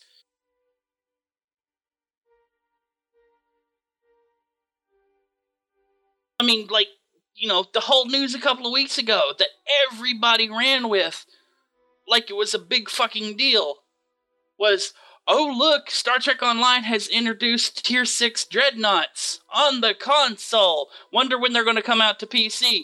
Oh, the fact that they came out almost exactly a year before this console version was launched.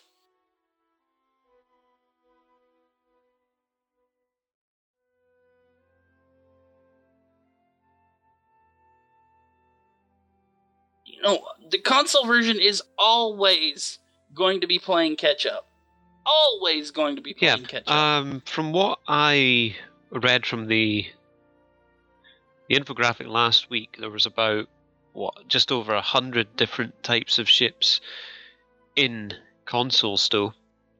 And I can't remember who said it, but someone said recently that there's about 500 different types of playable ships in PC still.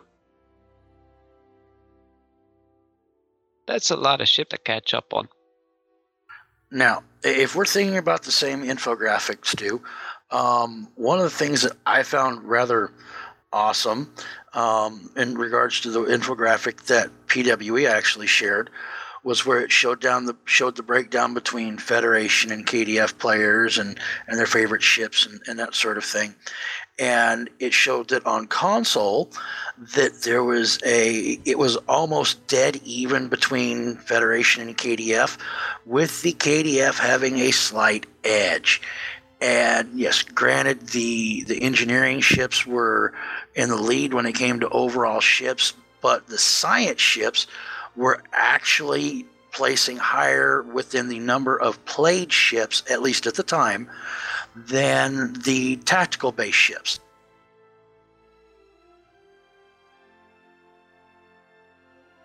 Did you hear that, Cryptic?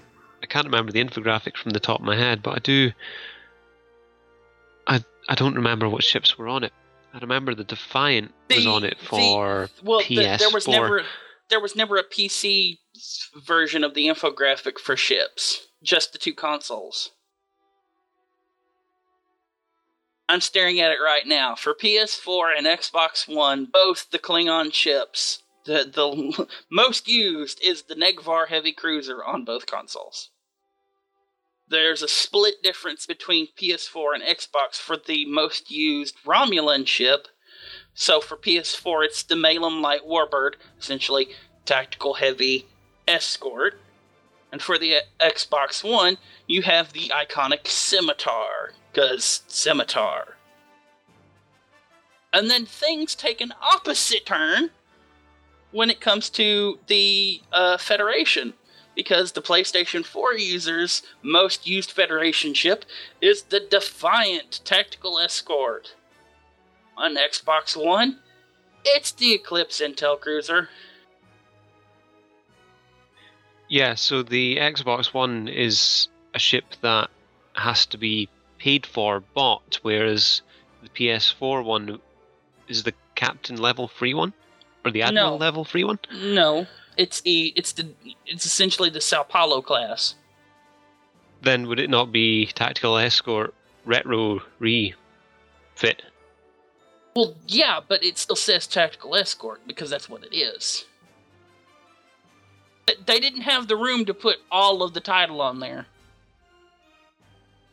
Okay.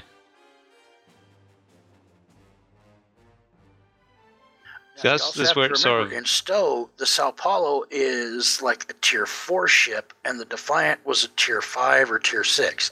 So there was a tier difference between the two, at least a tier. At this point, I'd have to look at the ship designs to see exactly which design this one is, because it's got all the blue bits on it. I mean, looking at the bit where it says Nekvar Heavy Battlecruiser, was there other types of Nekvar?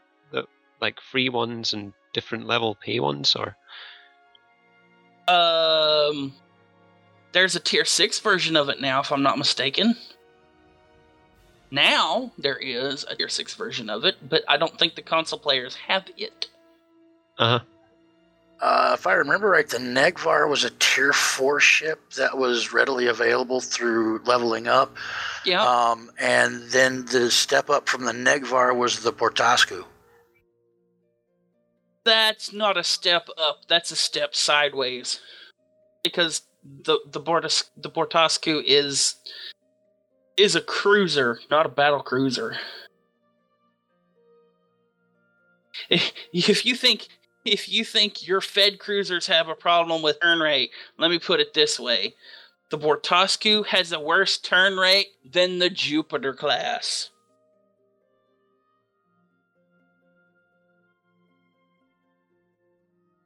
I don't own either of them, so I am not entirely sure.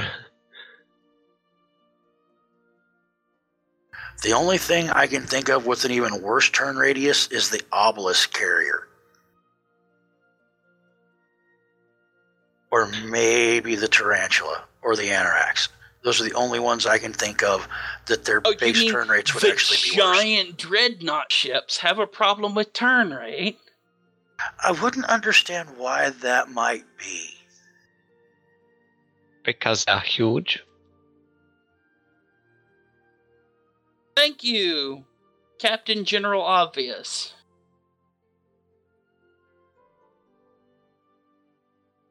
Although, now that you mention it, spatially, they really shouldn't have any sort of problem with turn rate. They shouldn't. They shouldn't. It might take more energy for them to maneuver. It might take more energy for them to maneuver. But they shouldn't have a problem with spatial turn rate. Because you're dealing with a vacuum. Is there drag in a vacuum? I wouldn't think there's drag in a vacuum. You know, unless you're getting sucked up. Guess it just depends on where you put all your little mini thruster things to turn a brute of that size.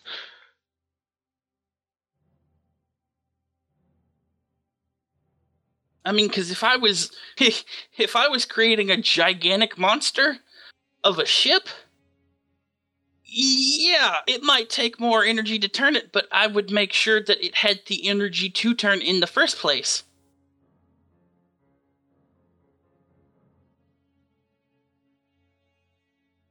And if it's designed to be it sits here and fires in all directions because Battlestar Galactica, then the thing should have a massive amount of weapons on both ends, like a cruiser, you know, and not have a 3-3 slot like the Obelisk did.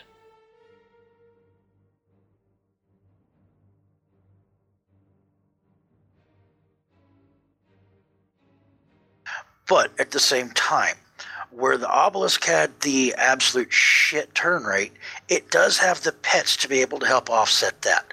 So again, Battlestar Galactica, it sits there and it fires its big weapons while it has the its little Vipers take care of all the smaller shit.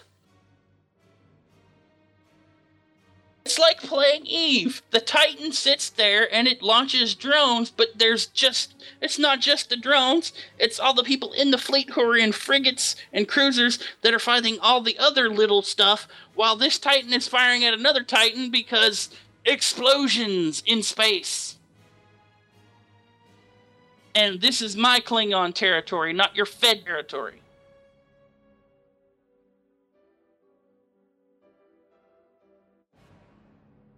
Sunseal's Klingon Empire. By the way, I just have to mention, I am slowly converting some of these Stowe players to EVE Online. Evil. Well, I mean,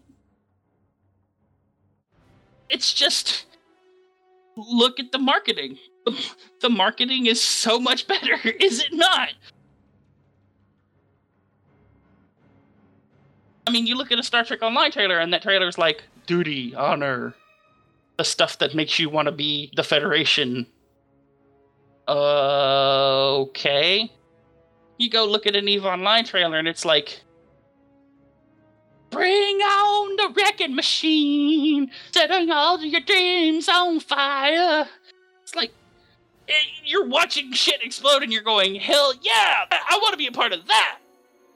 That sounded like you were writing some kind of song for Team America there. The people from EVE Online, CCP, the devs from CCP, have their own rock band. It's called Permaband. Yes, and yes, that is a play on the word permaban. Yeah. So yeah, they have their own rock band called Permaband, and for one of their new releases, for their new expansions, that was a song they invented, Bring on the Wrecking Machine. Titans Ho. I mean, you know, you're watching ships and stations and stuff explode in space, and you're like, why can't that happen in Star Trek Online? Like, constantly. I mean, sure, we had the one time where we blew up Earth space dock, but that was because new Earth space dock. Ooh, hey, maybe we need to do the same basic idea with DS9. We tried that and failed. Remember the whole mirror universe incursion thing? Well, okay, so they need to do something at least with Drozana. But no, I'm not talking about, like, it's part of the story. They did that with Rosanna, did they not? Well, no. There used to be a different map for it. Well, yeah, that's because they updated the map. They didn't blow it up to update the map.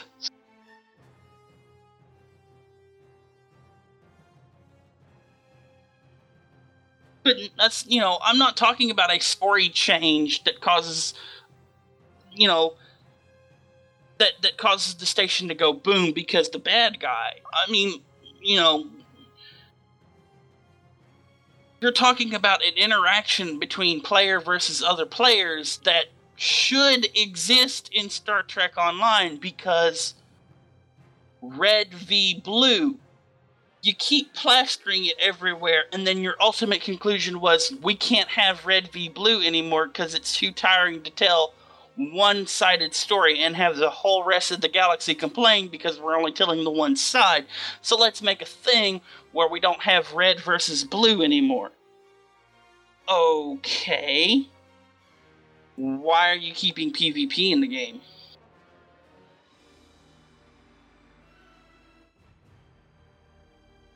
Why not spice it up with explosion-y space stations?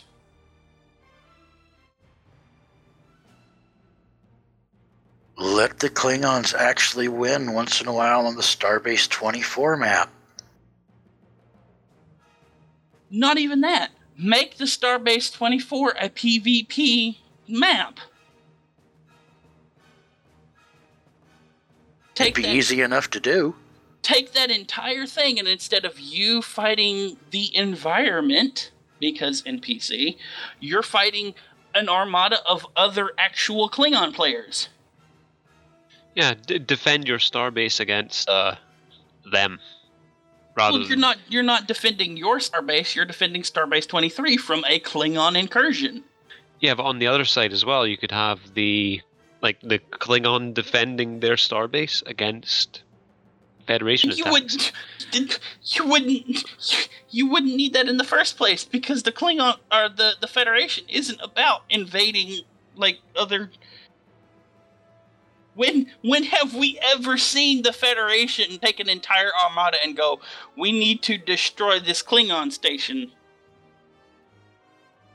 because territory? A preemptive strike. They could be developing some kind of bioweapon or something. That would be something they do more along the lines of if it was the Romulans involved.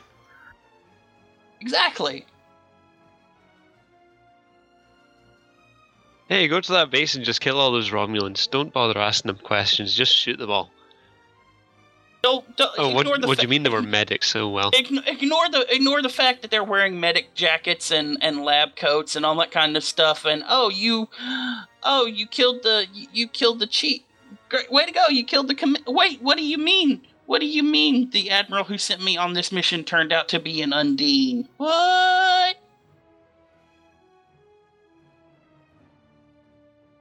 And they went through the transporter how many times and we didn't notice? They've gotten really good at injection serum.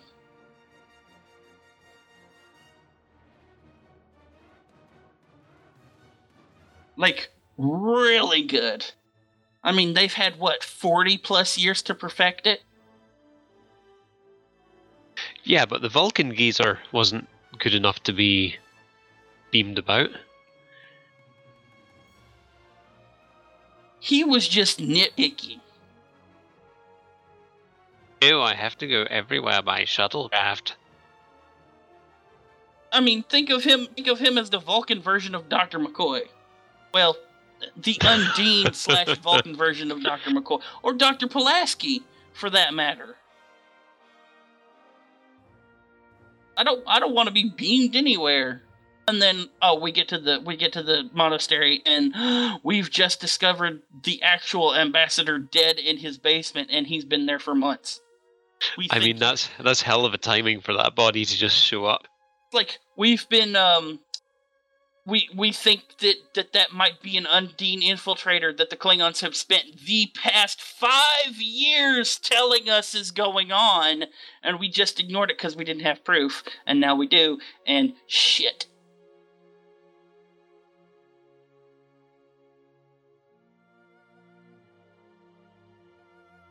I mean, it's fine. We can have a war with everyone in the universe and still be able to herd Geckleys about. I mean, honestly, read the Path to 2409 lore. You don't have to play the minigame. Just go to the Stowe wiki and read the thing. Just read the whole thing. It reads line after line of Federation incompetence again and again and again. Chakotay, as head of Federation intelligence, goes to the Federation and Council and says, "Look, I was there with Species 8472. This shit is a real threat. If it's existing, we should deal with it." And the Federation Council goes, "Look, okay, what you say,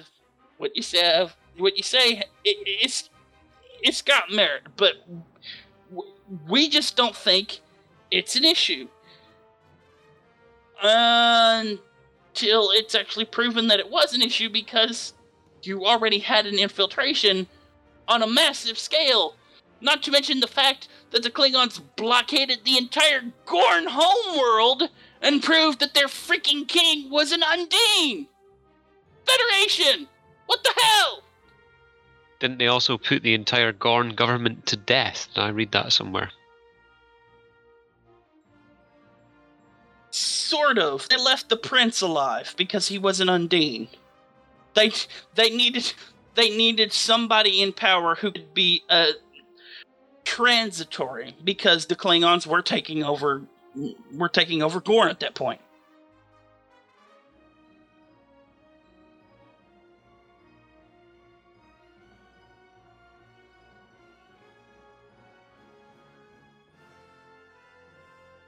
But yeah, I mean, like, the whole thing, the whole thing that is read in this, the RP blog, where Satas hands Kumarki the Gorn ship. It's like, look, we went to war with the Federation to prepare them for the Undine because they were fuck all lazy about and didn't give a damn until we forced them to see that the Undine actually existed. And to do that, we had to take them to war. And, let's just casually push out of the way that Jimpock, out of this whole mess, decided to claim ancestral rights to a piece of land that the Federation was on and started that whole war because he was a fucking warhawk in the first place. But no, yeah, let's say it was the Undine that started that whole war. But yeah, the from the beginning of this game, the lore of the Federation is sheer lunacy. It is chain after chain after chain of sheer and utter incompetence. And it's getting exhausting to the point that Alex has to keep pointing it out to us.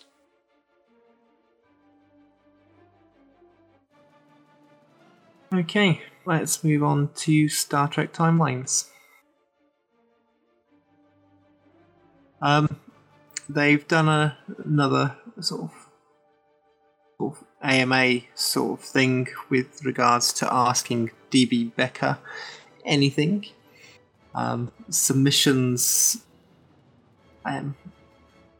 they were announced and they have actually closed now. So there is a forum thread full of basically people asking questions and them being answered. So the link will be in our show notes.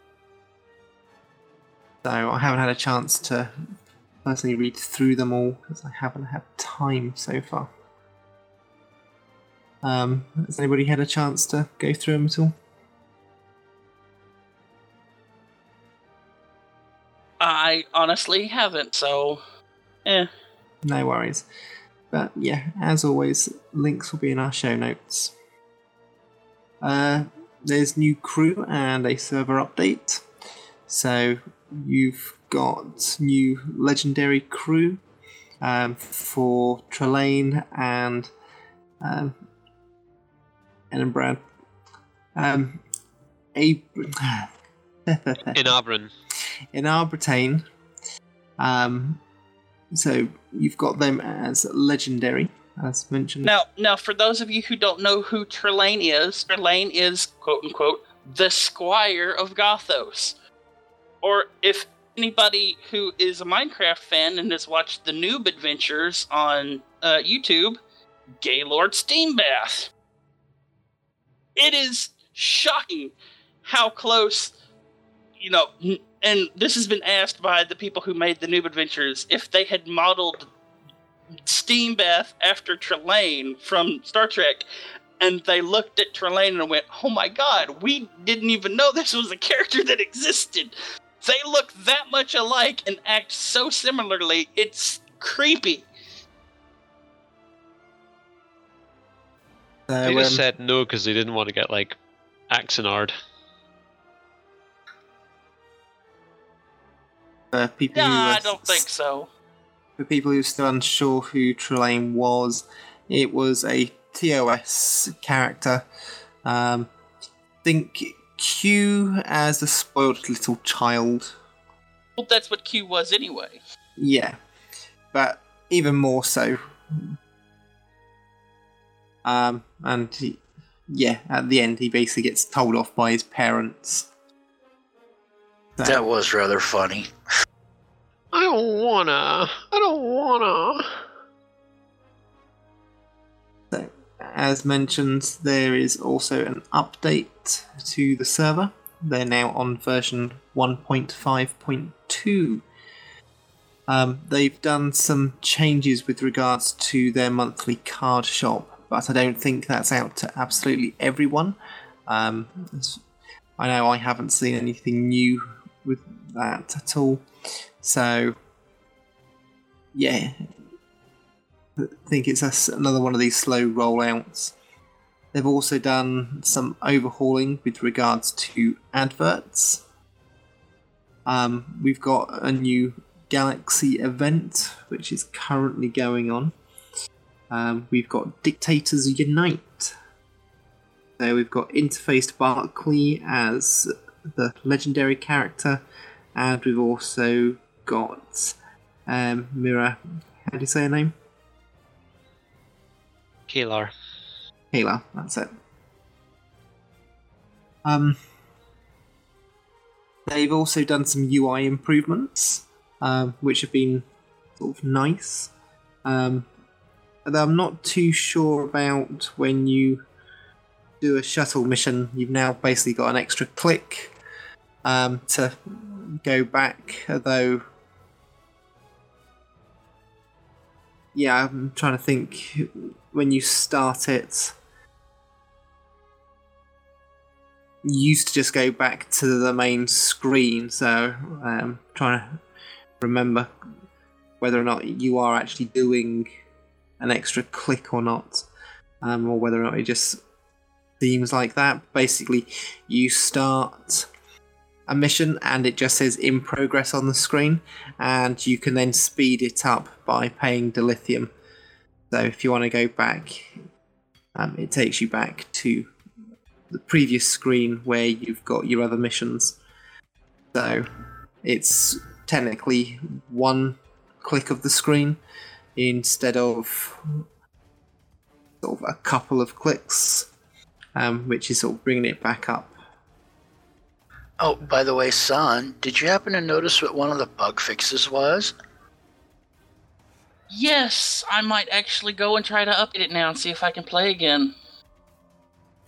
Extensive changes have been implemented to reduce memory usage and prevent frequent crashes on devices with less available memory. Players on those devices should have a much smoother experience playing the game for longer periods. Specific devices that should see improvements are the iPad 2 and iPad mini or equivalent devices that have 512 megs to 1 gig of available memory, which that is a lot of devices out there, especially some of the mid to low end tablets that are out there.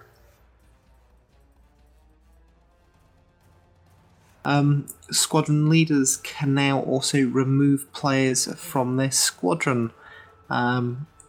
However, that's not actually live just yet.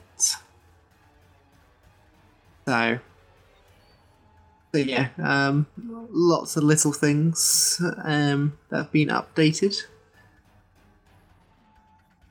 As we mentioned, there is the event Dictators Unite that is currently live this weekend.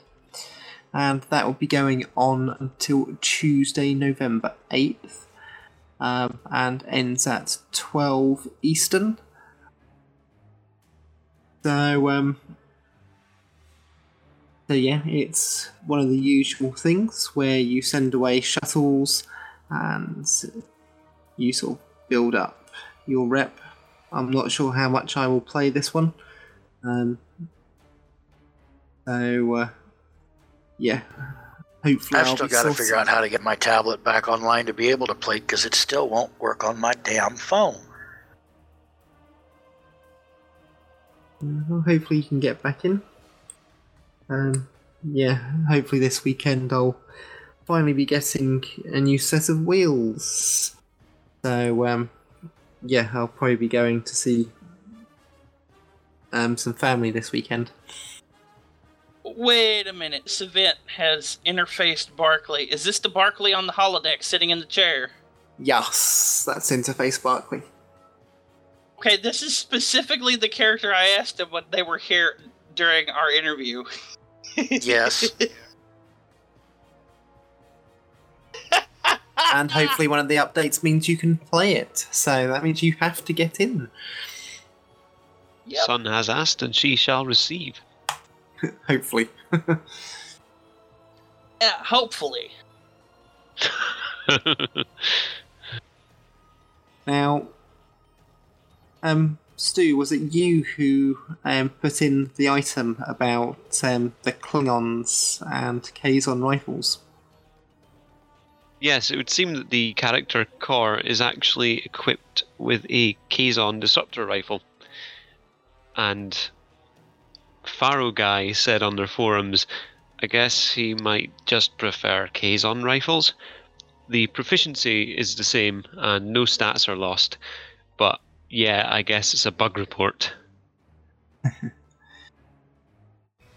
Oh, Well, remember, this is what, a whole bunch of universes colliding because time is ripping itself apart. So, yeah. In the context, it makes sense, I suppose. Yeah, at this point, he may favor something a little bit more modern to his TOS era disruptor. Sonic disruptor that goes whee whee. So, that's about it for timelines. Okay, Star Trek Beyond.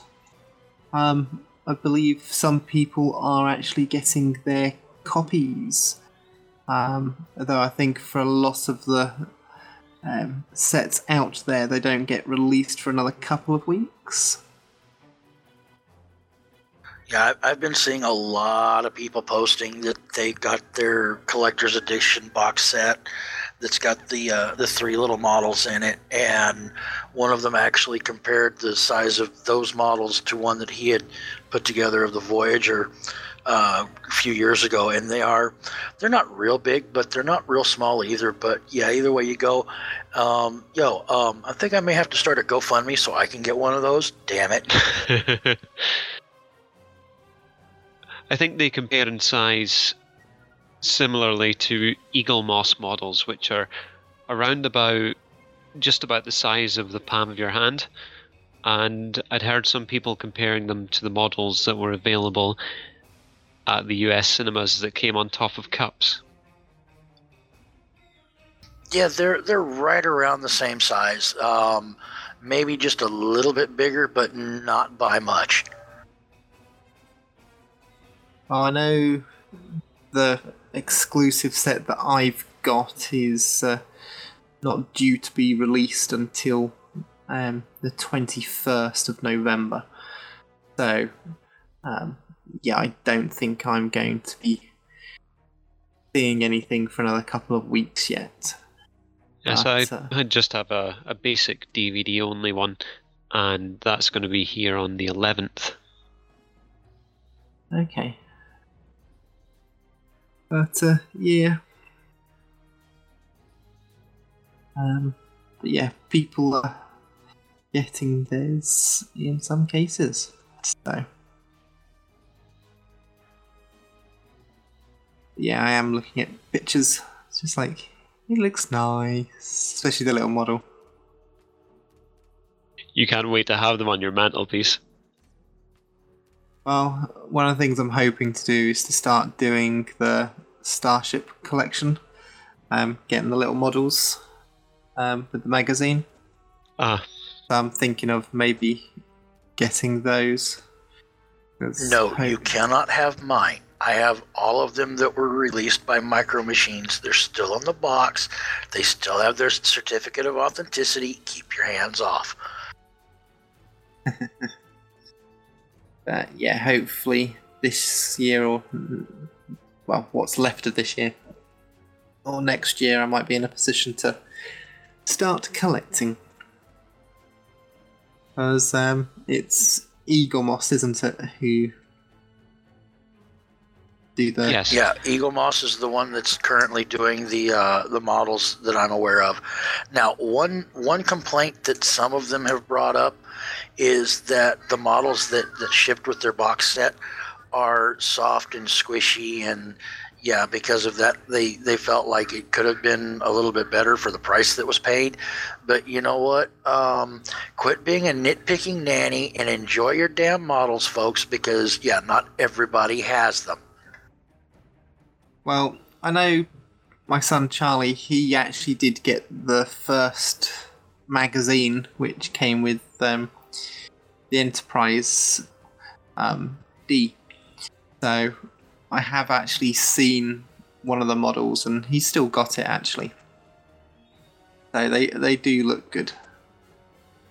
So I didn't think anything bad about the models at all. Actually, just made me think, yeah, I really want to have those.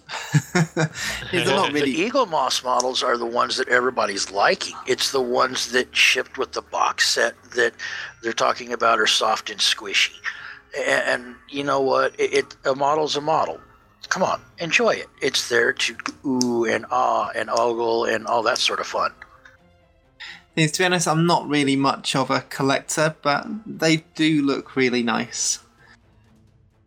Plus, if think it's if soft anything, and I want squishy, all the- you can like just assail it for stress relief. I think if anything, I just want the Enterprises. I wouldn't go so far as getting all 100 and then all the mirror ones and then all the Kelvinverse ones. Blasphemer. If you're going to start a true collection, you must have them all. You know, it's like Pokemon. It's an addiction. But yeah, what I'm not too sure about is whether or not you can still get the magazine and to get the bit where you get one with each one, or whether you just get the models now. Well, the thing is, they've started reprinting all the back issues of the magazine again due to very high popular demand. So it might say on the site that it's temporarily unavailable, but they will be back soon. I don't think they've got any sort of plans to discontinue doing it at any point. But no, I haven't actually seen the option to get it at the moment. I can see where you can buy the ships, and it looks like you just buy them separately rather than doing the actual collection itself. So, maybe So, update. I updated timelines and turned the tablet off, and I turned it back on so it could, resettle all the new apps.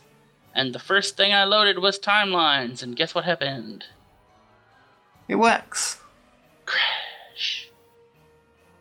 Oh, it pulled a Star Trek Online on you. Have I you always- actually? I always get to turbo lifting to the bridge, and it crashes. Is there actually an OS update for your tablet? There's supposed to be, but I have yet to receive it. The only OS updates I have been getting are security updates.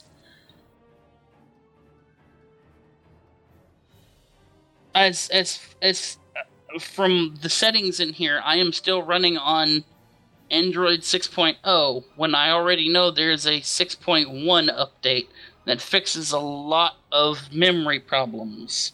And yet, my tablet won't update to 6.1 because it says I already have the latest version of the OS. Which leads me to believe I'm not going to get a true OS update until the 7.0 launch later, either later this year or early next year. Yeah, that's a shame.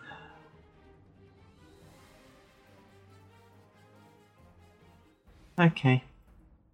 Well, hopefully, it's a shame that you can't just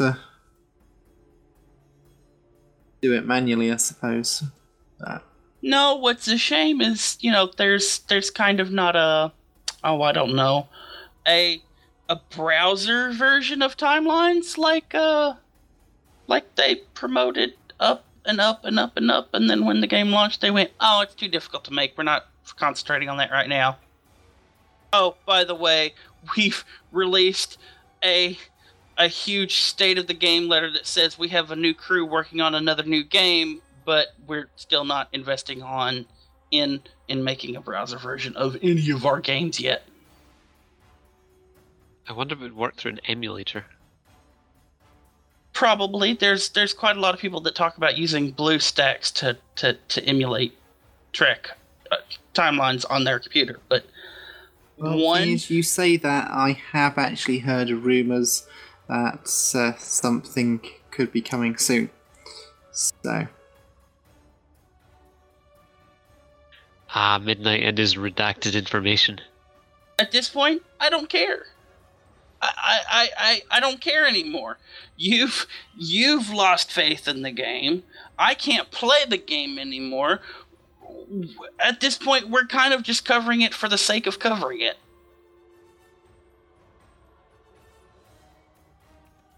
The thing is I know I've got bored with the game, but as I've mentioned before, I have never really been one for mobile gaming at all. So it's completely different than what I've ever done. Sort of, yes, to begin with, it was a novelty, but yeah, for me, it's not fun. I do it, like even now, sort of, while we're doing things, I'll have it open and I'll be doing stuff. But usually I've got so many other things going on, and I'm doing so many other things with my phone. Mobile gaming is not on the top of the list. Thing is, at the moment, I've got 5,400 chronotons to use, which I still haven't done anything with. I've got nearly 1.5 million of the credits. Don't have any dilithium, but yeah. As far as I'm aware, I should still have a system mail from the game itself going, "Hey, we fucked up. Here's Mirror Spock, the legendary. Keep it." Well, I just don't have access to opening the mail. Most of those actual mails tend to have an expiry date, so you might not actually have that anymore. And that's kind of part of the thing that pisses me off. You know? It's kind of, having that information come out like it did is part of the reason why I don't want to fuck with it anymore. One, they keep introducing new crew, but they can't keep increasing the available crew slots because why? It takes so fucking long to get a single crew member from 1 to 100 to put in your newfangled stasis thing in the first place, and you keep coming out with new crew. So yeah, that turns me off right then and there. Second, you've kept updating the game to the point that, well, my OS can no longer play it anymore because of the memory requirements, and part of that, yes, has to do with my tablet, but for the most part, I was initially able to play your game, and now I can't. So, yeah, I don't really care about playing the game anymore. The thing is, if they're going to faff about with the game that much, you might as well just stop aiming it at phones and aim it as a PC game. I mean, I don't give a damn. Bridge crew looks interesting. I don't give a damn about it. Why? Because I wholeheartedly don't support this idea that VR or AR, augmented reality, is going to be a thing. It's a fad, just like 3D television. Sorry, it was a fad. Well, we'll see what they come out with. But yeah, one of the main reasons why I stopped playing is getting extra crew slots just became so impossible and costly. But yeah, hopefully they will change that in the future. Anyway, I don't think there's been any Discovery news. No. Not that I've seen. No. I think there has been some information out that they've almost completed sort of getting the crew together. I think I'd heard somebody mention that they're only missing the main character to actually cast now. But yeah, I haven't seen anything official. But again, between work and sorting out a new car after mine sort of died, I haven't had the opportunity to do so. So hopefully I can actually find some information out this next week, and we can talk about it next week. You know, I have to say, this is the first time we've actually had a Star Trek show that has a main character. Yeah, it's definitely going to be interesting to see how they play it. Because every Star Trek series we've had has been a host of characters. Even in Deep Space Nine, you weren't just following Benjamin Sisko's thing. Benjamin had a son the whole time, and you were following the son right along with him. And then that filtered out into the rest of the crew at the station at points. You've never been just following Captain Picard. You've never just been following Captain Kirk. Yeah, but they have been the primary character that has driven the show up until Voyager, when it became halfway through about the 7 of 9 character and the captain. That was when that sort of changed then, but for the most part it's always been the captain that has actually driven the show. So this time it won't be, but it'll be interesting to see how they take it and how much they do focus it on being that character as the sort of central focus. So, or how much interaction they are really going to do with other members of the crew. Okay. We've got a new segment that Stu Dog and Timberwolf.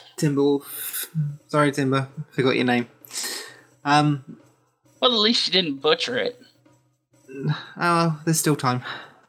Well, I was trying to think of a better title for the segment, but the sort of working title we came up with was The Combat Log. The sort of brief of the segment is to go over items and sets and things that are generally available just to the everyday player, not really focusing on high-end gear or anything like that, but the sort of starting items we were thinking about going over is the new Nausicaan set, as well as going over the reward from the Crystalline event when we start to obtain them.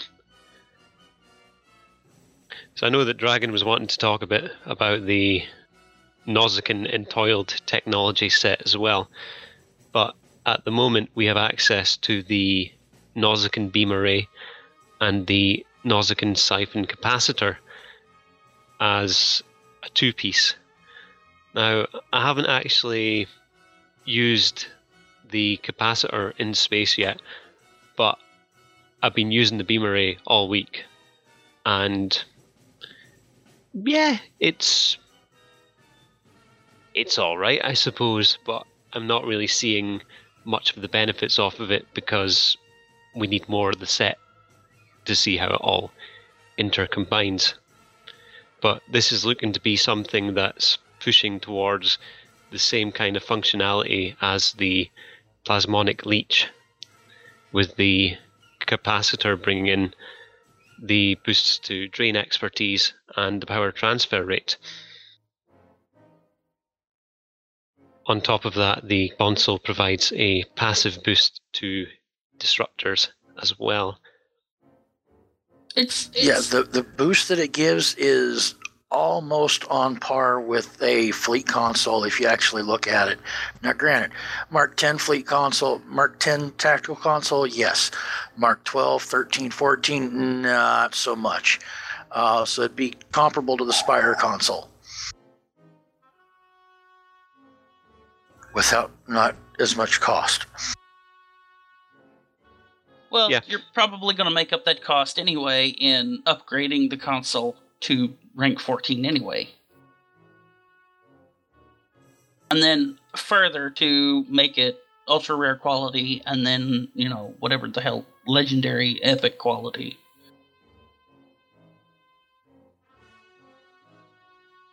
can't remember the last time there was an upgrade weekend. I'm up to the neck in upgrading kits at the moment, so I'm really looking forward to getting the chance to use them all.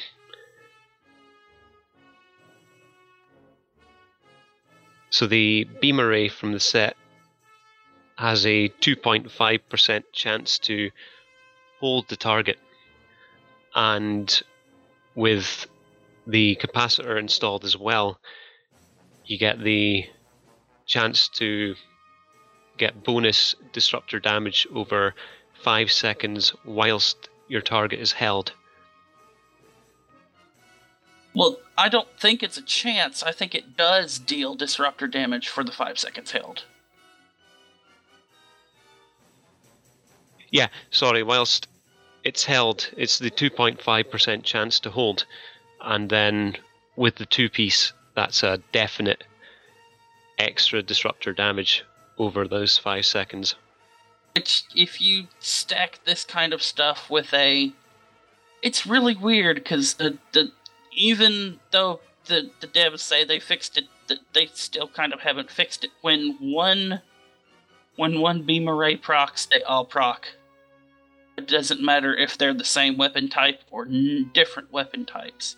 They all proc at the same time, which is really weird. So when the Nausicaan weapon procs to hold, the Coalition Disruptor procs to do the even greater reduction to the enemy for disruptor damage, which means that if you've got both the Nausicaan and Coalition Disruptors, whoever you're firing at just took a massive nosedive in resistance to disruptor damage.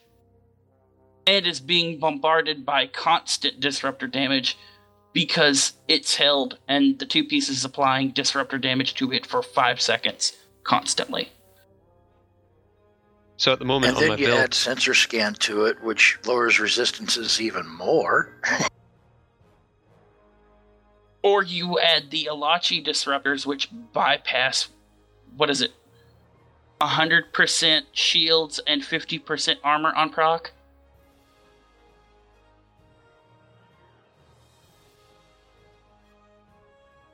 Yeah. It's having all of these little bits in disruptor damage, you can tear something apart when one procs, because they all proc. at the moment on my build, I've got the biomolecular disruptors from the rep system installed as well. They're just pretty much straight out of the box. I had them lying about in my bank, so They would proc the nanoprobe infestation thing. Yeah, they apply a radiation damage debuff. But then you've got because I'm running the heavy molecular disruptor from the Reputation, along with its console, and I'm running the Alachi Crescent turret. And those are the two on my back of my Marauder. And then I'm running with the Coalition Disruptor and the Radiant Disruptor from the Preserver mission. Because that white beam is disruptor damage.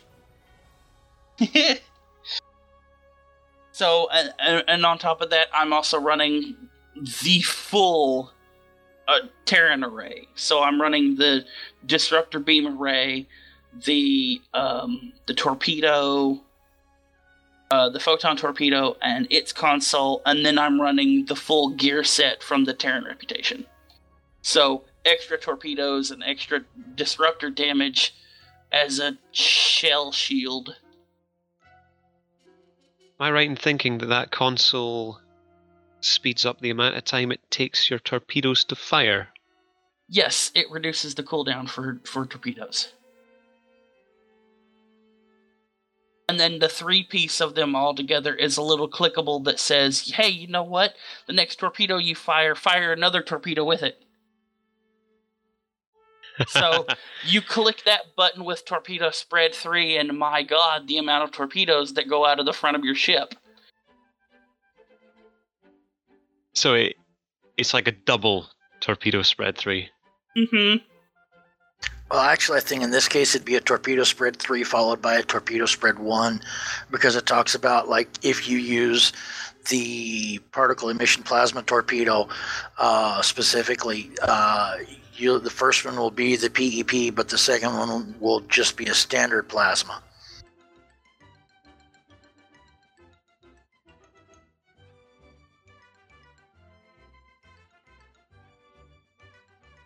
So, have you guys got plans for other sets and kits that you're going to be looking at, or are you looking for suggestions from the community? I do have that down as one of the community questions for this week.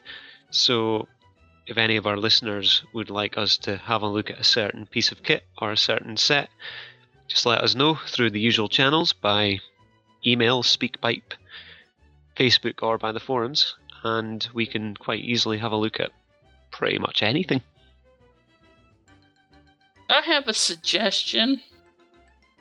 Uh-oh. Yeah, I'm, See, I have this pig who wears lipstick from the 23rd century in a ship called the Alaska. And, she's... I don't want to say she's like this temporal character, because that's kind of classified, but I'm kind of thinking she wants to be an anti-proton captain. And, you know, you guys can you guys put together a good combination of anti-proton type stuff for her? Maybe? You mean like combining all the different types of antiprotons that we've got now? Yeah. I'm pretty sure we could whip something up. Yeah, like what would be a good anti-proton suite? Like say she's in a cruiser, so she inherently has a 4/4.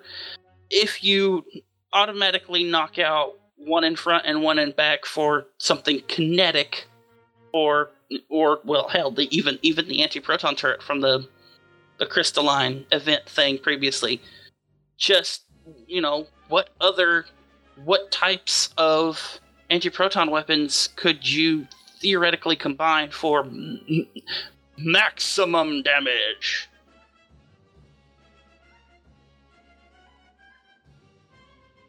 Also, on top of that, there's the 2 consoles that have the passives for anti-protons as well. The Iconian Probe console and the console that came from the last crystalline event as well. That I can't remember the name of for the life of me. But it's got the picture of an arm of the entity on it. Like I said, it's just a suggestion. You and Timber get together and discuss it if you want to, and we can have, you know, stuff from the community in the meantime. Okay. All right, well, any other business? Yes, we do. So currently, Mav is heading across the US, relocating with his friend. So thank you everyone who helped with the relocation fund. I believe he's still looking for help if you are able to. And the links, of course, will be in our show notes. So he's just finishing up, or he's on day 2 as we speak.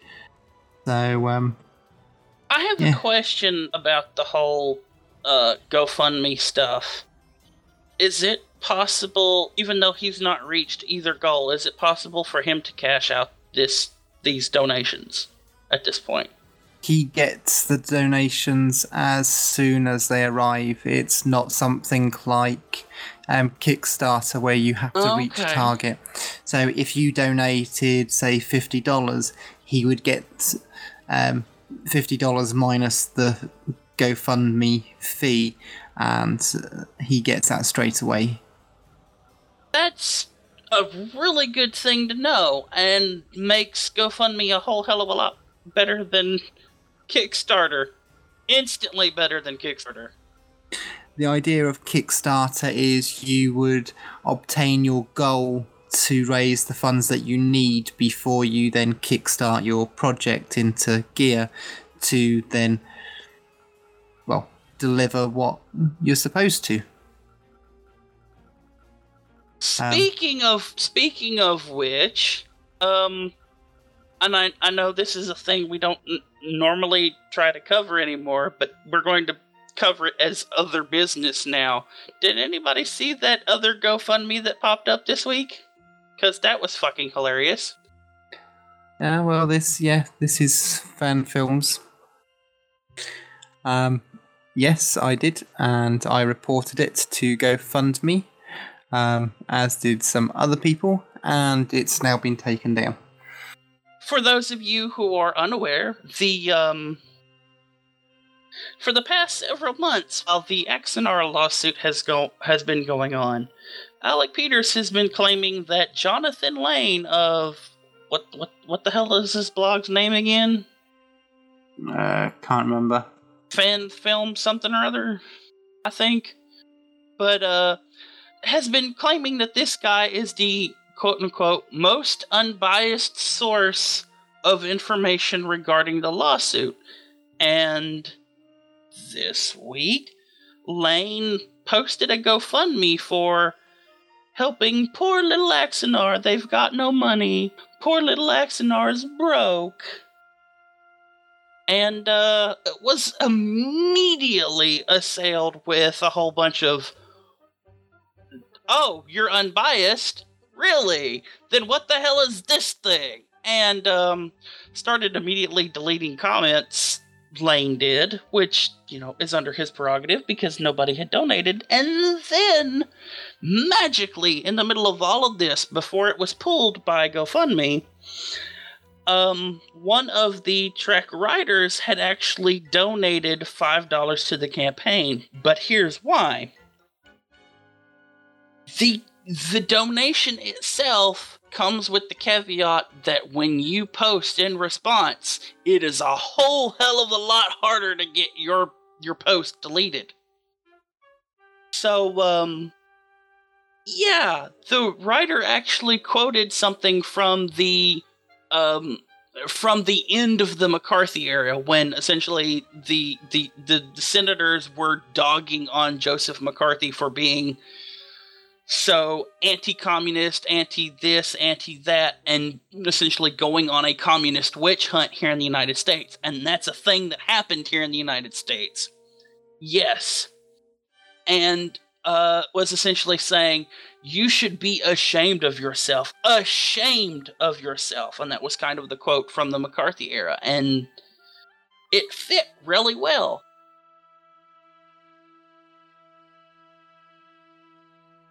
But literally every comment on there was just sort of like, do not help fund. They are a scam. What's actually happened to the 1.5 million that was previously raised? Not one person had actually donated to this project. And it'd been up for a day. Outside of the $5 donation. Oh, somebody actually did donate, did they? Because that's what I just threw talking about. Yeah, there was one donation made. There was one donation for $5 from a Trek writer who essentially quoted the end of the McCarthy era, saying, "You should be ashamed of yourself. For what you have done, you should be ashamed." Right, I get you. No, I just thought that was a comment that was on there. Sorry, I didn't realise that was to go with a donation. Yeah, because it's harder for those kind of donation comments to be deleted. Right, that must have been between when I last checked it and when it got taken down. Yep, that was because I'm so glad that the real unbiased source #hater. Axum Monitor was keeping tabs on the whole thing and caught the quote and the donation response. Cool. And by the way, Midnight, you're not the only one that contacted GoFundMe from this crew in regards to the fact that, yeah, there was a rather sizable lawsuit going on, and wondering, what had happened to the 1.3 to 1.5 million, depending on who you listen to, that had already been raised through the previous In the court case documents, it's been leaked and released that it's a total of 1.5, so that's through all the various other things that he's been doing. It's totaled about 1.5 million in total. But yeah, I mean, I also reported it to them and said, look, he's already shown that he hasn't been able to deliver on anything, and there's this IP lawsuit going on, and yeah, there's a lot of people already wanting to know what's happened to money that he's already received, and this is to help fund that directly and help offset what has gone from a $5,000 basically reimbursement to a $10,000 to a $20,000 to now all of a sudden mysteriously $155,000 of personal money that's gone to keep the studio afloat. So, yes, the donation came from Dennis Bailey, who was a writer on Star Trek. And his comment after the donation was, "You've done enough. Have you no sense of decency, sir? At long last have you left no sense of decency?" Which, again, is a quote from the end of the McCarthy hearings. When McCarthy's ship had finally come in, and he was being he was being burned by all sides at that point. And now on to other business. In case any of you missed it, there were a few of the members from the crew here that were, as Sun mentioned earlier, helped take part in the 24 hours of G&T. We did a neat little trivia section that, well, yeah, we won't discuss who came in first place on that one. Wasn't us. Well, we will. It was a blast, though. Yeah, we had an hour where Alan, Terry's husband, had done a replication of a TV show. Family Feud.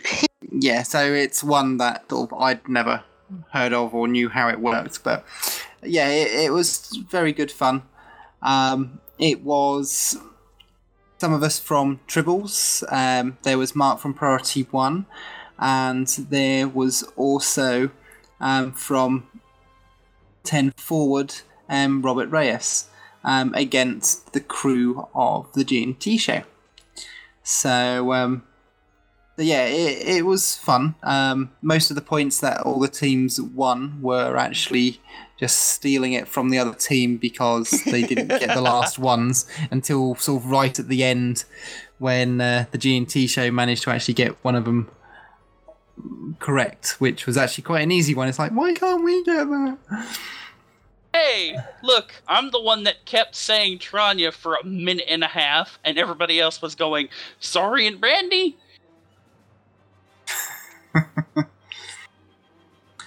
One of these days we might listen to you. Well, you did. You finally relented and listened to me, and guess what? It was on the freaking board. I still can't believe that the one answer that we stole the board from them on was Romulus. That was like, wow. Poor Nick. Nick was half asleep at that point, and he had to step away, and there was Ross, like, drumming up the, hey, I'm hinting that it's Romulus because it's Nick we're talking about here. And Terry just missed every single cue completely. And it's like, wow. Okay. And then, yeah, he came back 5 minutes later. It's like, how can you not get that? So he's like, yeah, I screwed up. But the best hour of the whole 24 hours was definitely the court case. Now, see, I have to disagree with that. And I apologize. I'm not one of you crazy people that found it absolutely funny. I found it a confusing and boring mess, so I left it alone. I thoroughly enjoyed the little mock court case with the Trek geeks. But now, I could understand it being hilarious for people who have been digging into law since the Axonar case started. I could understand that was absolutely hilarious to some people. I didn't get it. I found it utterly confusing, and it bored the crap out of me. Oh well. See, I still personally think the best hour of the whole 24 hours was me officially meeting Vic Minonia for, like, the first time ever. Because here I am, this whole 24 hours, I'm the freaking greeter. I go up to the green room and go, hi, how you doing? How's your day? Here's what's going to happen. I'm up here to keep you company until that thing happens, and then they'll introduce you to the show, and you'll be able to do your interview. And here I am up in the green room with a person named Vic, who has their mic muted because they're set to away, and it's like, can you hear me? In the tech chat. If you click the little away thing, you should be able to speak. And then the thing gets clicked, and then the little light lights up, and I hear Vic Minonia go, there, is that better? Can you hear me now? And I go, you're that Vic! And he just busts out laughing. So I met Vic Minonia by being a greeter and not knowing which Vic he was, and then finding out he was that Vic. Yeah. He wasn't even the Fontaine Vic. It was Vic freaking Minonia. But yeah, it was a fun 24 hours. And I'm sorry, nothing against Nick or anything like that, but he did provide us with the moment of comic relief. Which one? The chainsaw. That's all I'm going to say. The chainsaw. I may have been asleep for that. With some of the medications that he's on, and the fact that when they got over a certain size donation, he was to take a shot of, oh, God forbid, vanilla vodka.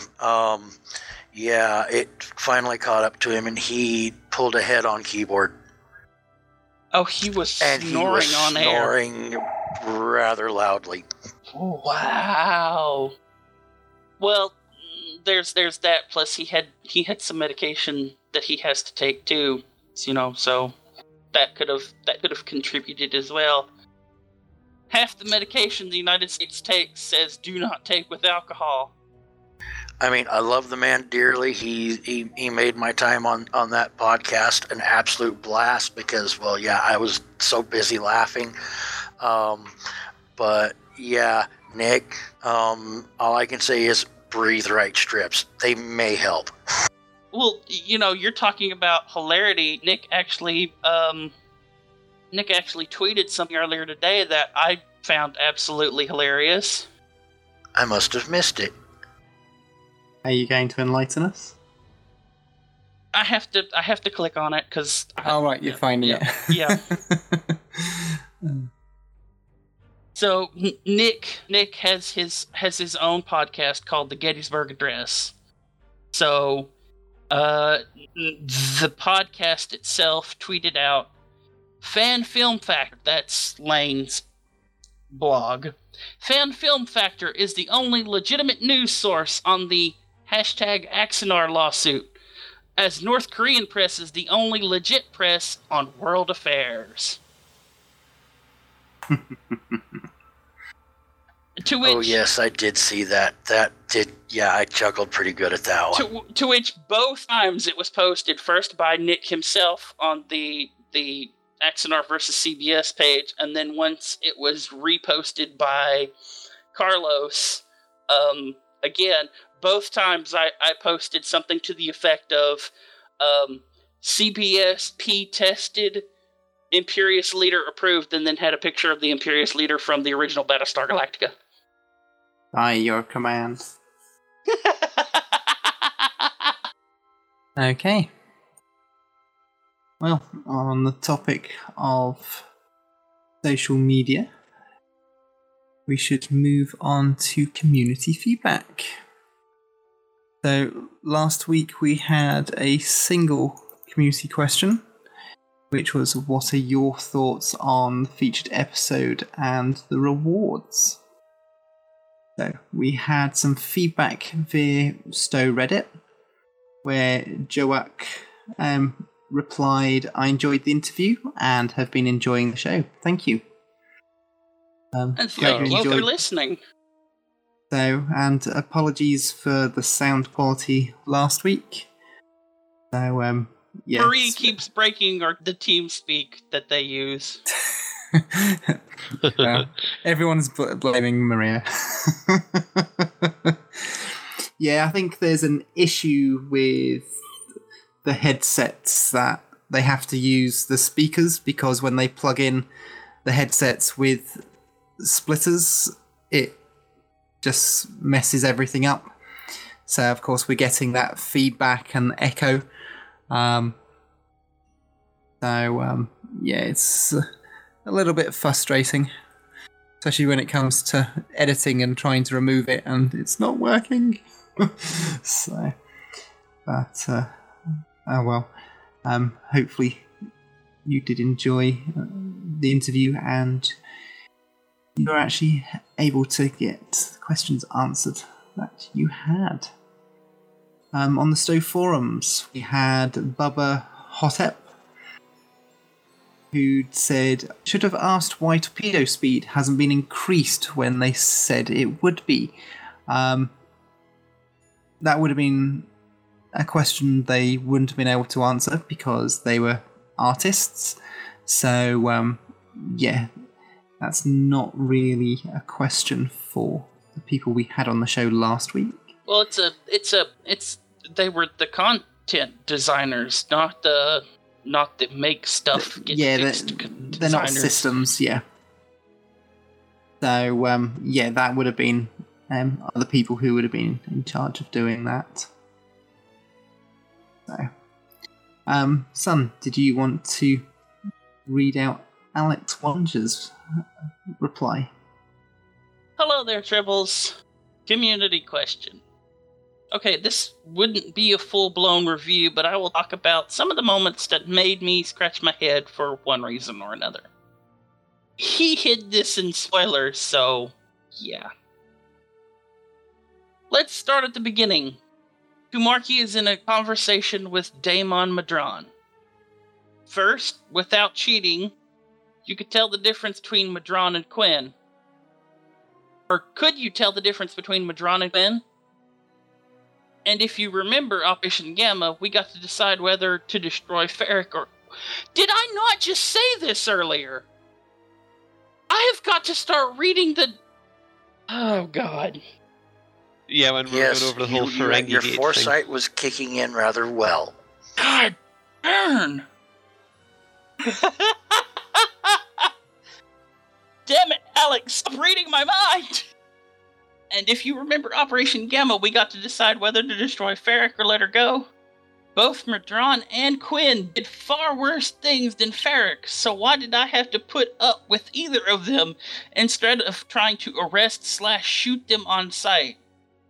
Second, I haven't played the Madron encounters in a while, but when I heard the voice, I thought, wait, is that Dave Rivas? And for the uninitiated, it loves to throw Dave Rivas at all those overacted, campy actors like Hakeev, Dr. Cooper, and a few others. Funnily enough, he was also the voice of Captain Shone. And I don't think so, I think it might have been a sound-alike, because as far as I understand, Revis was let go specifically because he is not SAG affiliated. So I think it may have been a sound-alike, kind of like the new actor for Datan is a sound-alike for Brandon. Or was it? No, it was Anstall. That's it. Now, let's get into the episode proper. So the Lucari did not evolve on this moon, but they settled here a long time ago after leaving their dying home world of Kintar. I just have to say, hearing... When she said that, all I could think of is the Rugrats version of Godzilla, Reptar. That was the first thing that popped into my head, and then I realized, no, that's Reptar, not Kintar. So I apologize. Okay, I would like to know more about that, but I can't ask her. I can only ask her about her rust bucket of a ship. Let's see if Kintar ever gets brought up again. The minigames, well, I appreciated how they fit into the narrative, but I would have liked it more if they had been spaced out. Did I not? Yes, son. We went were there. talking about this. Is this why you have me reading this, Midnight? Because you've pre-read this and are having the same reaction these two are about laughing their asses off over it. Oh no, I'm getting you to read it just for the pure fact that I'm struggling to breathe, and the amount of text, it's difficult to keep reading that amount in one go. So you could have made that all easier on yourself by saying yes. I know I could have. And now for feedback from Alex. Go back to earlier on and listen to the start of the show. God. Alex, I have not read your... I did not read this before the show started. That's usually why I fumble all over myself reading it. I can back that up. I'm the one who took the information and put it here. It's still too damn funny, though.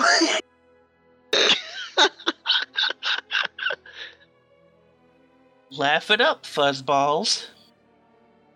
Having all three of them within like 5 minutes of each other felt a little rushed. The protomatter explosion? Well, Kumarki rather casually mentions that the Lucari seem to know how to safely use it. When I heard that, I was like, did you just say what I think you said? But sadly, I'm at the content designer's mercy when it comes to these tidbits. Down to the planet. The forensic reconstruction seemed conveniently accurate, but I will suspend my disbelief for that one. I get it. Puzzles need to conform to the lowest common denominator. Shrug. What gave me more pause was how Kumarki is suddenly the one calling the shots. I mean, I enjoy that I got a competent sidekick for once, but at the same time, the Lucari are supposed to be new to exploration, so this kind of hyper-competence feels so much more out of place. Let's see what happens next. Oh, right. We managed to open the temple and go inside and into a cave and take out our tricorders, and all we ever talk about are the residues of the protomatter explosion. What the fuck? Are you alright there, son? I think I'm having a nervous breakdown reading everything that I've mentioned earlier on in the show coming out of Alex's mouth. Do you feel like you're having deja vu? Or like you're going through a temporal distortion? I feel like I'm in the Matrix, certainly enough, yes. Guys, we are standing in a cave with these strange crystals, and we have been taking tricorder scans. What did the scans say about the crystals? Do you see a pattern? A lot of things get brought up, and I want to investigate them, and nobody ever acknowledges them. I mean, throw in some event that interrupts our discussion. Throw in a line that we don't have time to discuss this because of something. But I'm standing here and wondering how many of these things will be forgotten or turned into one of those clever reveals Cryptic seems so overly fond of. Oh, and those 3 Starfleet officers that quote-unquote went native? One of them was called Sheridan. What was supposed to be the Babylon 5? Was that supposed to be a Babylon 5 reference? If so, I wouldn't... Or if so, wouldn't Sinclair have been more appropriate? Winky face. I don't know. I've tried to find episodes of Babylon 5 online and I just can't do it. Verdict. I enjoyed the episode, but there are quite a few questions, and given Cryptic's track record, I wouldn't bet on them getting answered anytime soon, if at all. You know, like, hey, Jimpock, you know, he got poisoned. What the hell happened? Why are you debriefing me after being poisoned? And why are you just casually going, yeah, but they talked us back into resuming peace talks? Yeah, unanswered questions. Oh, right, the other part of the question. Well, I'm not sure which one of my characters might use it, but right now I'm thinking about trying a full Disruptor build, including this set, on a KDF Veteran Destroyer, and see if I can get it to work with the Disruptor Lotus. Interesting thought. Yes, because what we need more of is Autobot and Decepticon ships. Feedback.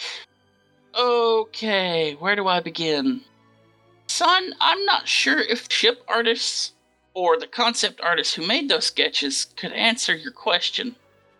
If I were you, I'd probably try to ask Captain Gecko or the lead artist, Samuel Wall. Those two might have more of an insight into who came up with that idea and why.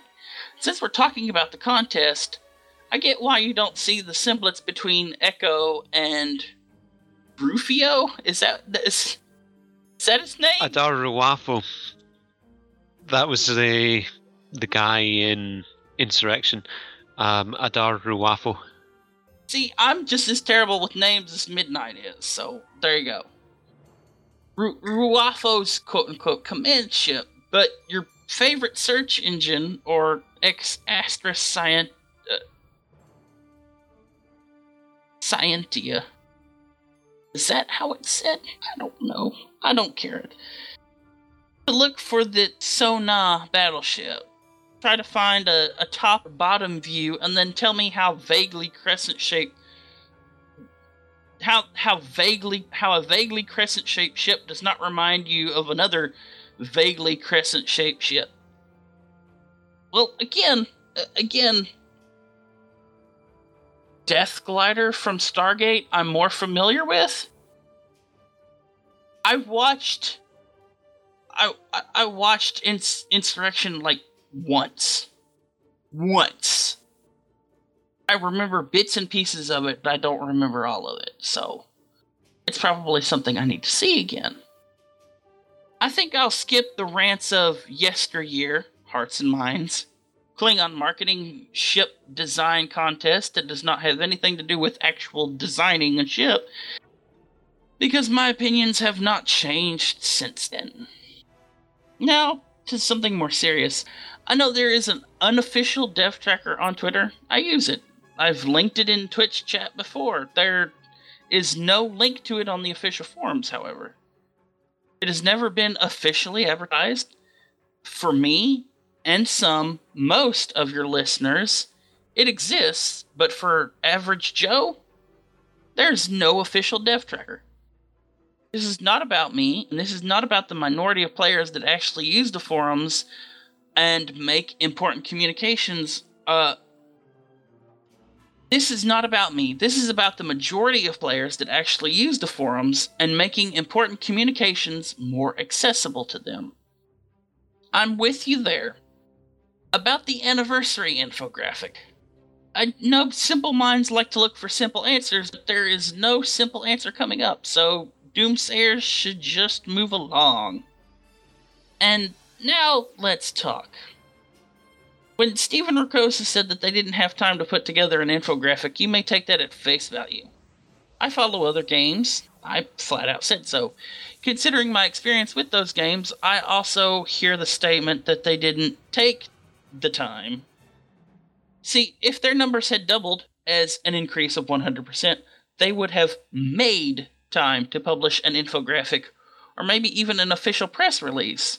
It is unthinkable that they wouldn't brag about such a success. Even a 50% increase would have been phenomenal. So when they didn't have the time, we can safely assume that their numbers weren't, quote-unquote, good enough.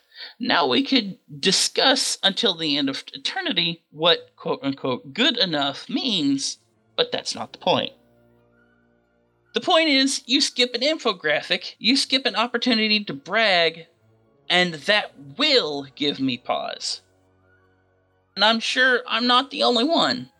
That's where a state of the game kind of blog might be helpful. Give us a glimpse into the future. You will not win over doomsayers, but there are people who might be willing to listen. But I digress.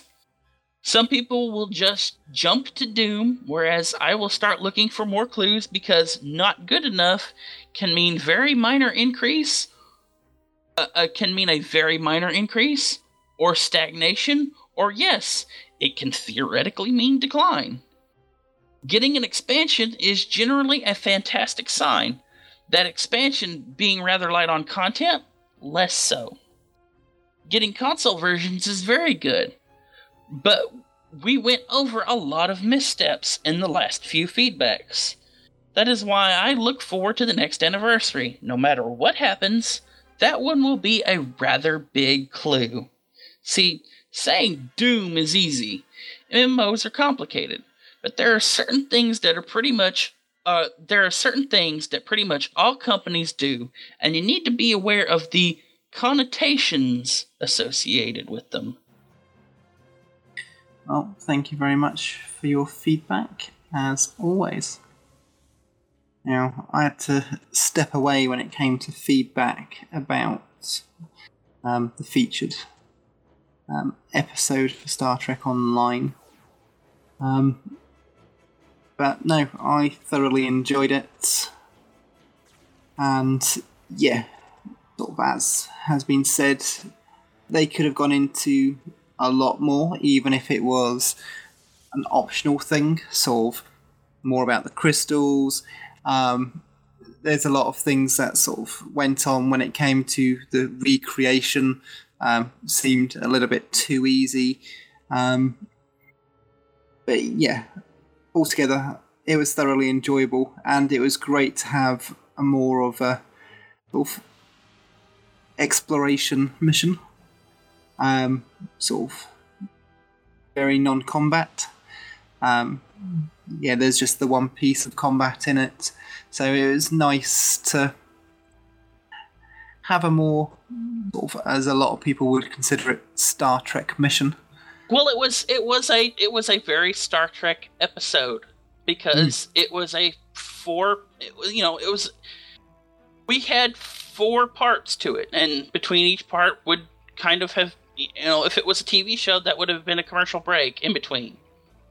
So you've got the one part where you're meeting the Gekli and tagging the Gekli and following the Gekli around, and Gekli and feeding ground, Cosmozoan nursery. Okay, cool. Commercial. Next part, we're scanning asteroids and radiation, and we're detecting more Cosmozoans because stellar nursery. Then we meet the Farpoint aliens. Okay, cool. Commercial. Then we find a planet where protomatter problem happened, and we go down to investigate civilization. Turns out civilization existed and had 23rd century Federation there at one point. Then we find the center of the protomatter bomb, and yet somehow conveniently forget to take scans of all this other crap that we were supposedly investigating because exploration. Commercial. Then we get drug up to a space station, which, well, now this explains why these 23rd century Federation people were down on this planet, and Oh, by the way, it's been taken over by this menacing Ferengi we saw at the beginning of the entire episode to begin with, because why the hell not? So we have to we Federation or Klingon have to wrest control from this money-grubbing Ferengi who wants the station for his own to make a casino or what the hell ever out of it. Okay, then we wrest control and we take control of the station for ourselves. Scene. End of episode. So yeah, I thought it was sort of, as I said, very sort of Star Trek in the way it was put together. As I said, I think there could have been a little bit more in places, even if it would be something optional where sort of accolades could have been given. I must admit, with the way that we saw a lot of the space creatures, when I first sort of started doing the mission, I did think it was the crystalline entity that had actually stripped bare the planet. But somehow that particular location may have been covered by some of the sort of rock facing, which made that survive. That was my initial thought until we started going further in to the mission. So yeah, it was nice not to have sort of guessed what was happening straight away. But no, I thoroughly enjoyed it. And hopefully this week I'll get a bit more time to go through it and try and have a look around the map a little bit more to see if there is anything to it, because I know sometimes there are little things around some of the maps, but yeah, I hadn't heard anything, so probably won't do, but I'll still enjoy going to have a look if I can get the time this week. So yeah, that's my feedback on the mission. Okay. A reminder to everyone that, of course, we do have Tribbles fleets. Federation, it is Tribbles and Ecstasy Psi Fleet. And for the KTF, it's Targs in Ecstasy. And of course, we have the Tribbles and Ecstasy fleet in Timelines. So, please let us know if you'd like to join. We are looking to try and organise some things for the fleet. So, hopefully we can get those sorted in the coming weeks. But we shall let you know when we have something for definite.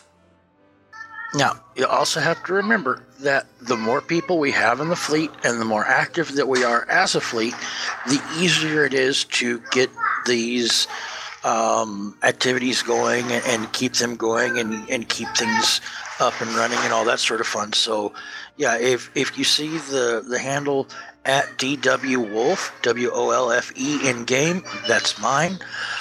Feel free to hit me up, and if I can get you into either fleet, should that be your want. Otherwise, you can drop a mail, and I'll be more than happy to try to catch up with you when I can.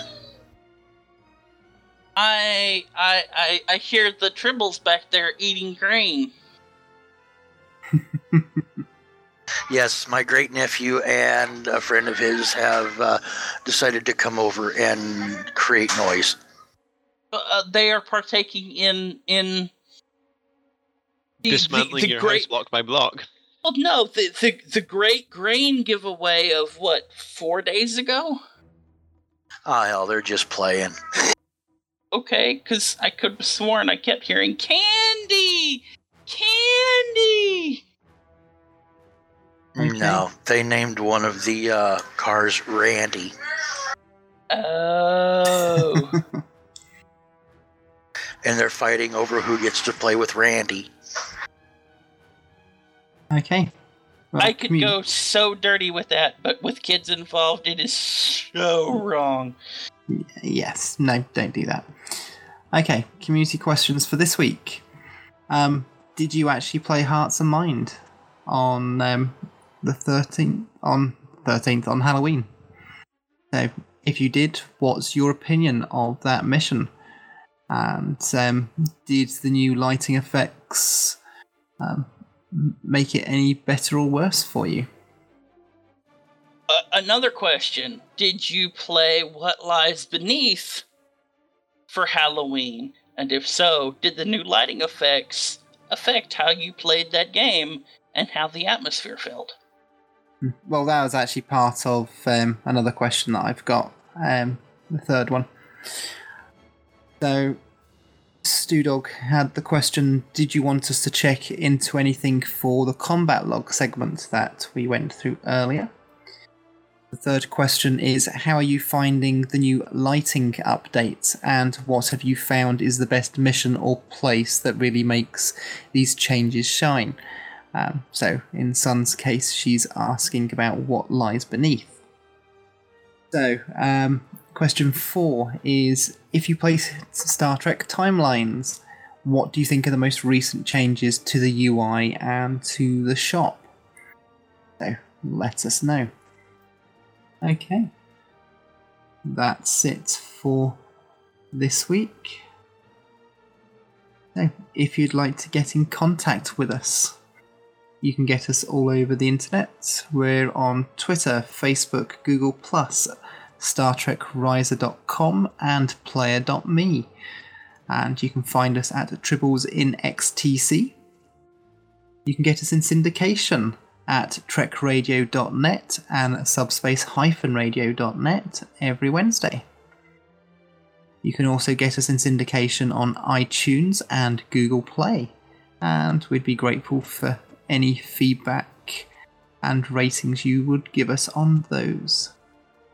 And if you'd like to email us, you can get us at hosts@tribblesandEcstasy.com, and you can also leave us a message via SpeakPipe at speakpipe.com/tribblesandXTC, or by using the SpeakPipe widget on any of the official posts on holosuitemedia.com.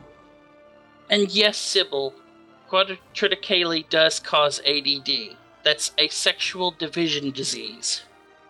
But it's only in Tribbles. Okay. Well, that's it for this week. Thank you for all those joining us in the chat, and thank you all for listening, and we will catch you all next week. Goodbye, everyone. Fly straight, shoot hard. Farewell. Cheerio.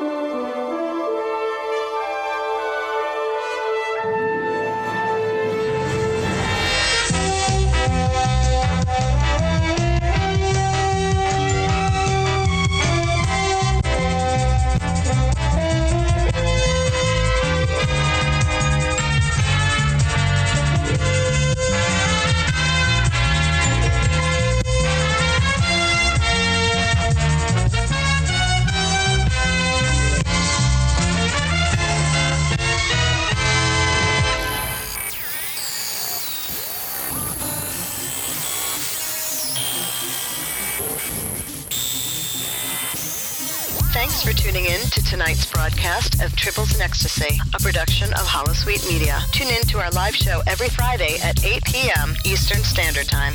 Be sure to check Holosuite Media, iTunes, and Stitcher Satellite Radio for our remastered shows and more. You can follow us on Twitter at Tribbles in XTC, or if you have any questions or comments, please send an email to tribblesinEcstasy@gmail.com. Join us next week for another episode of Tribbles in Ecstasy, the only place where Tribbles and Klingons are friends.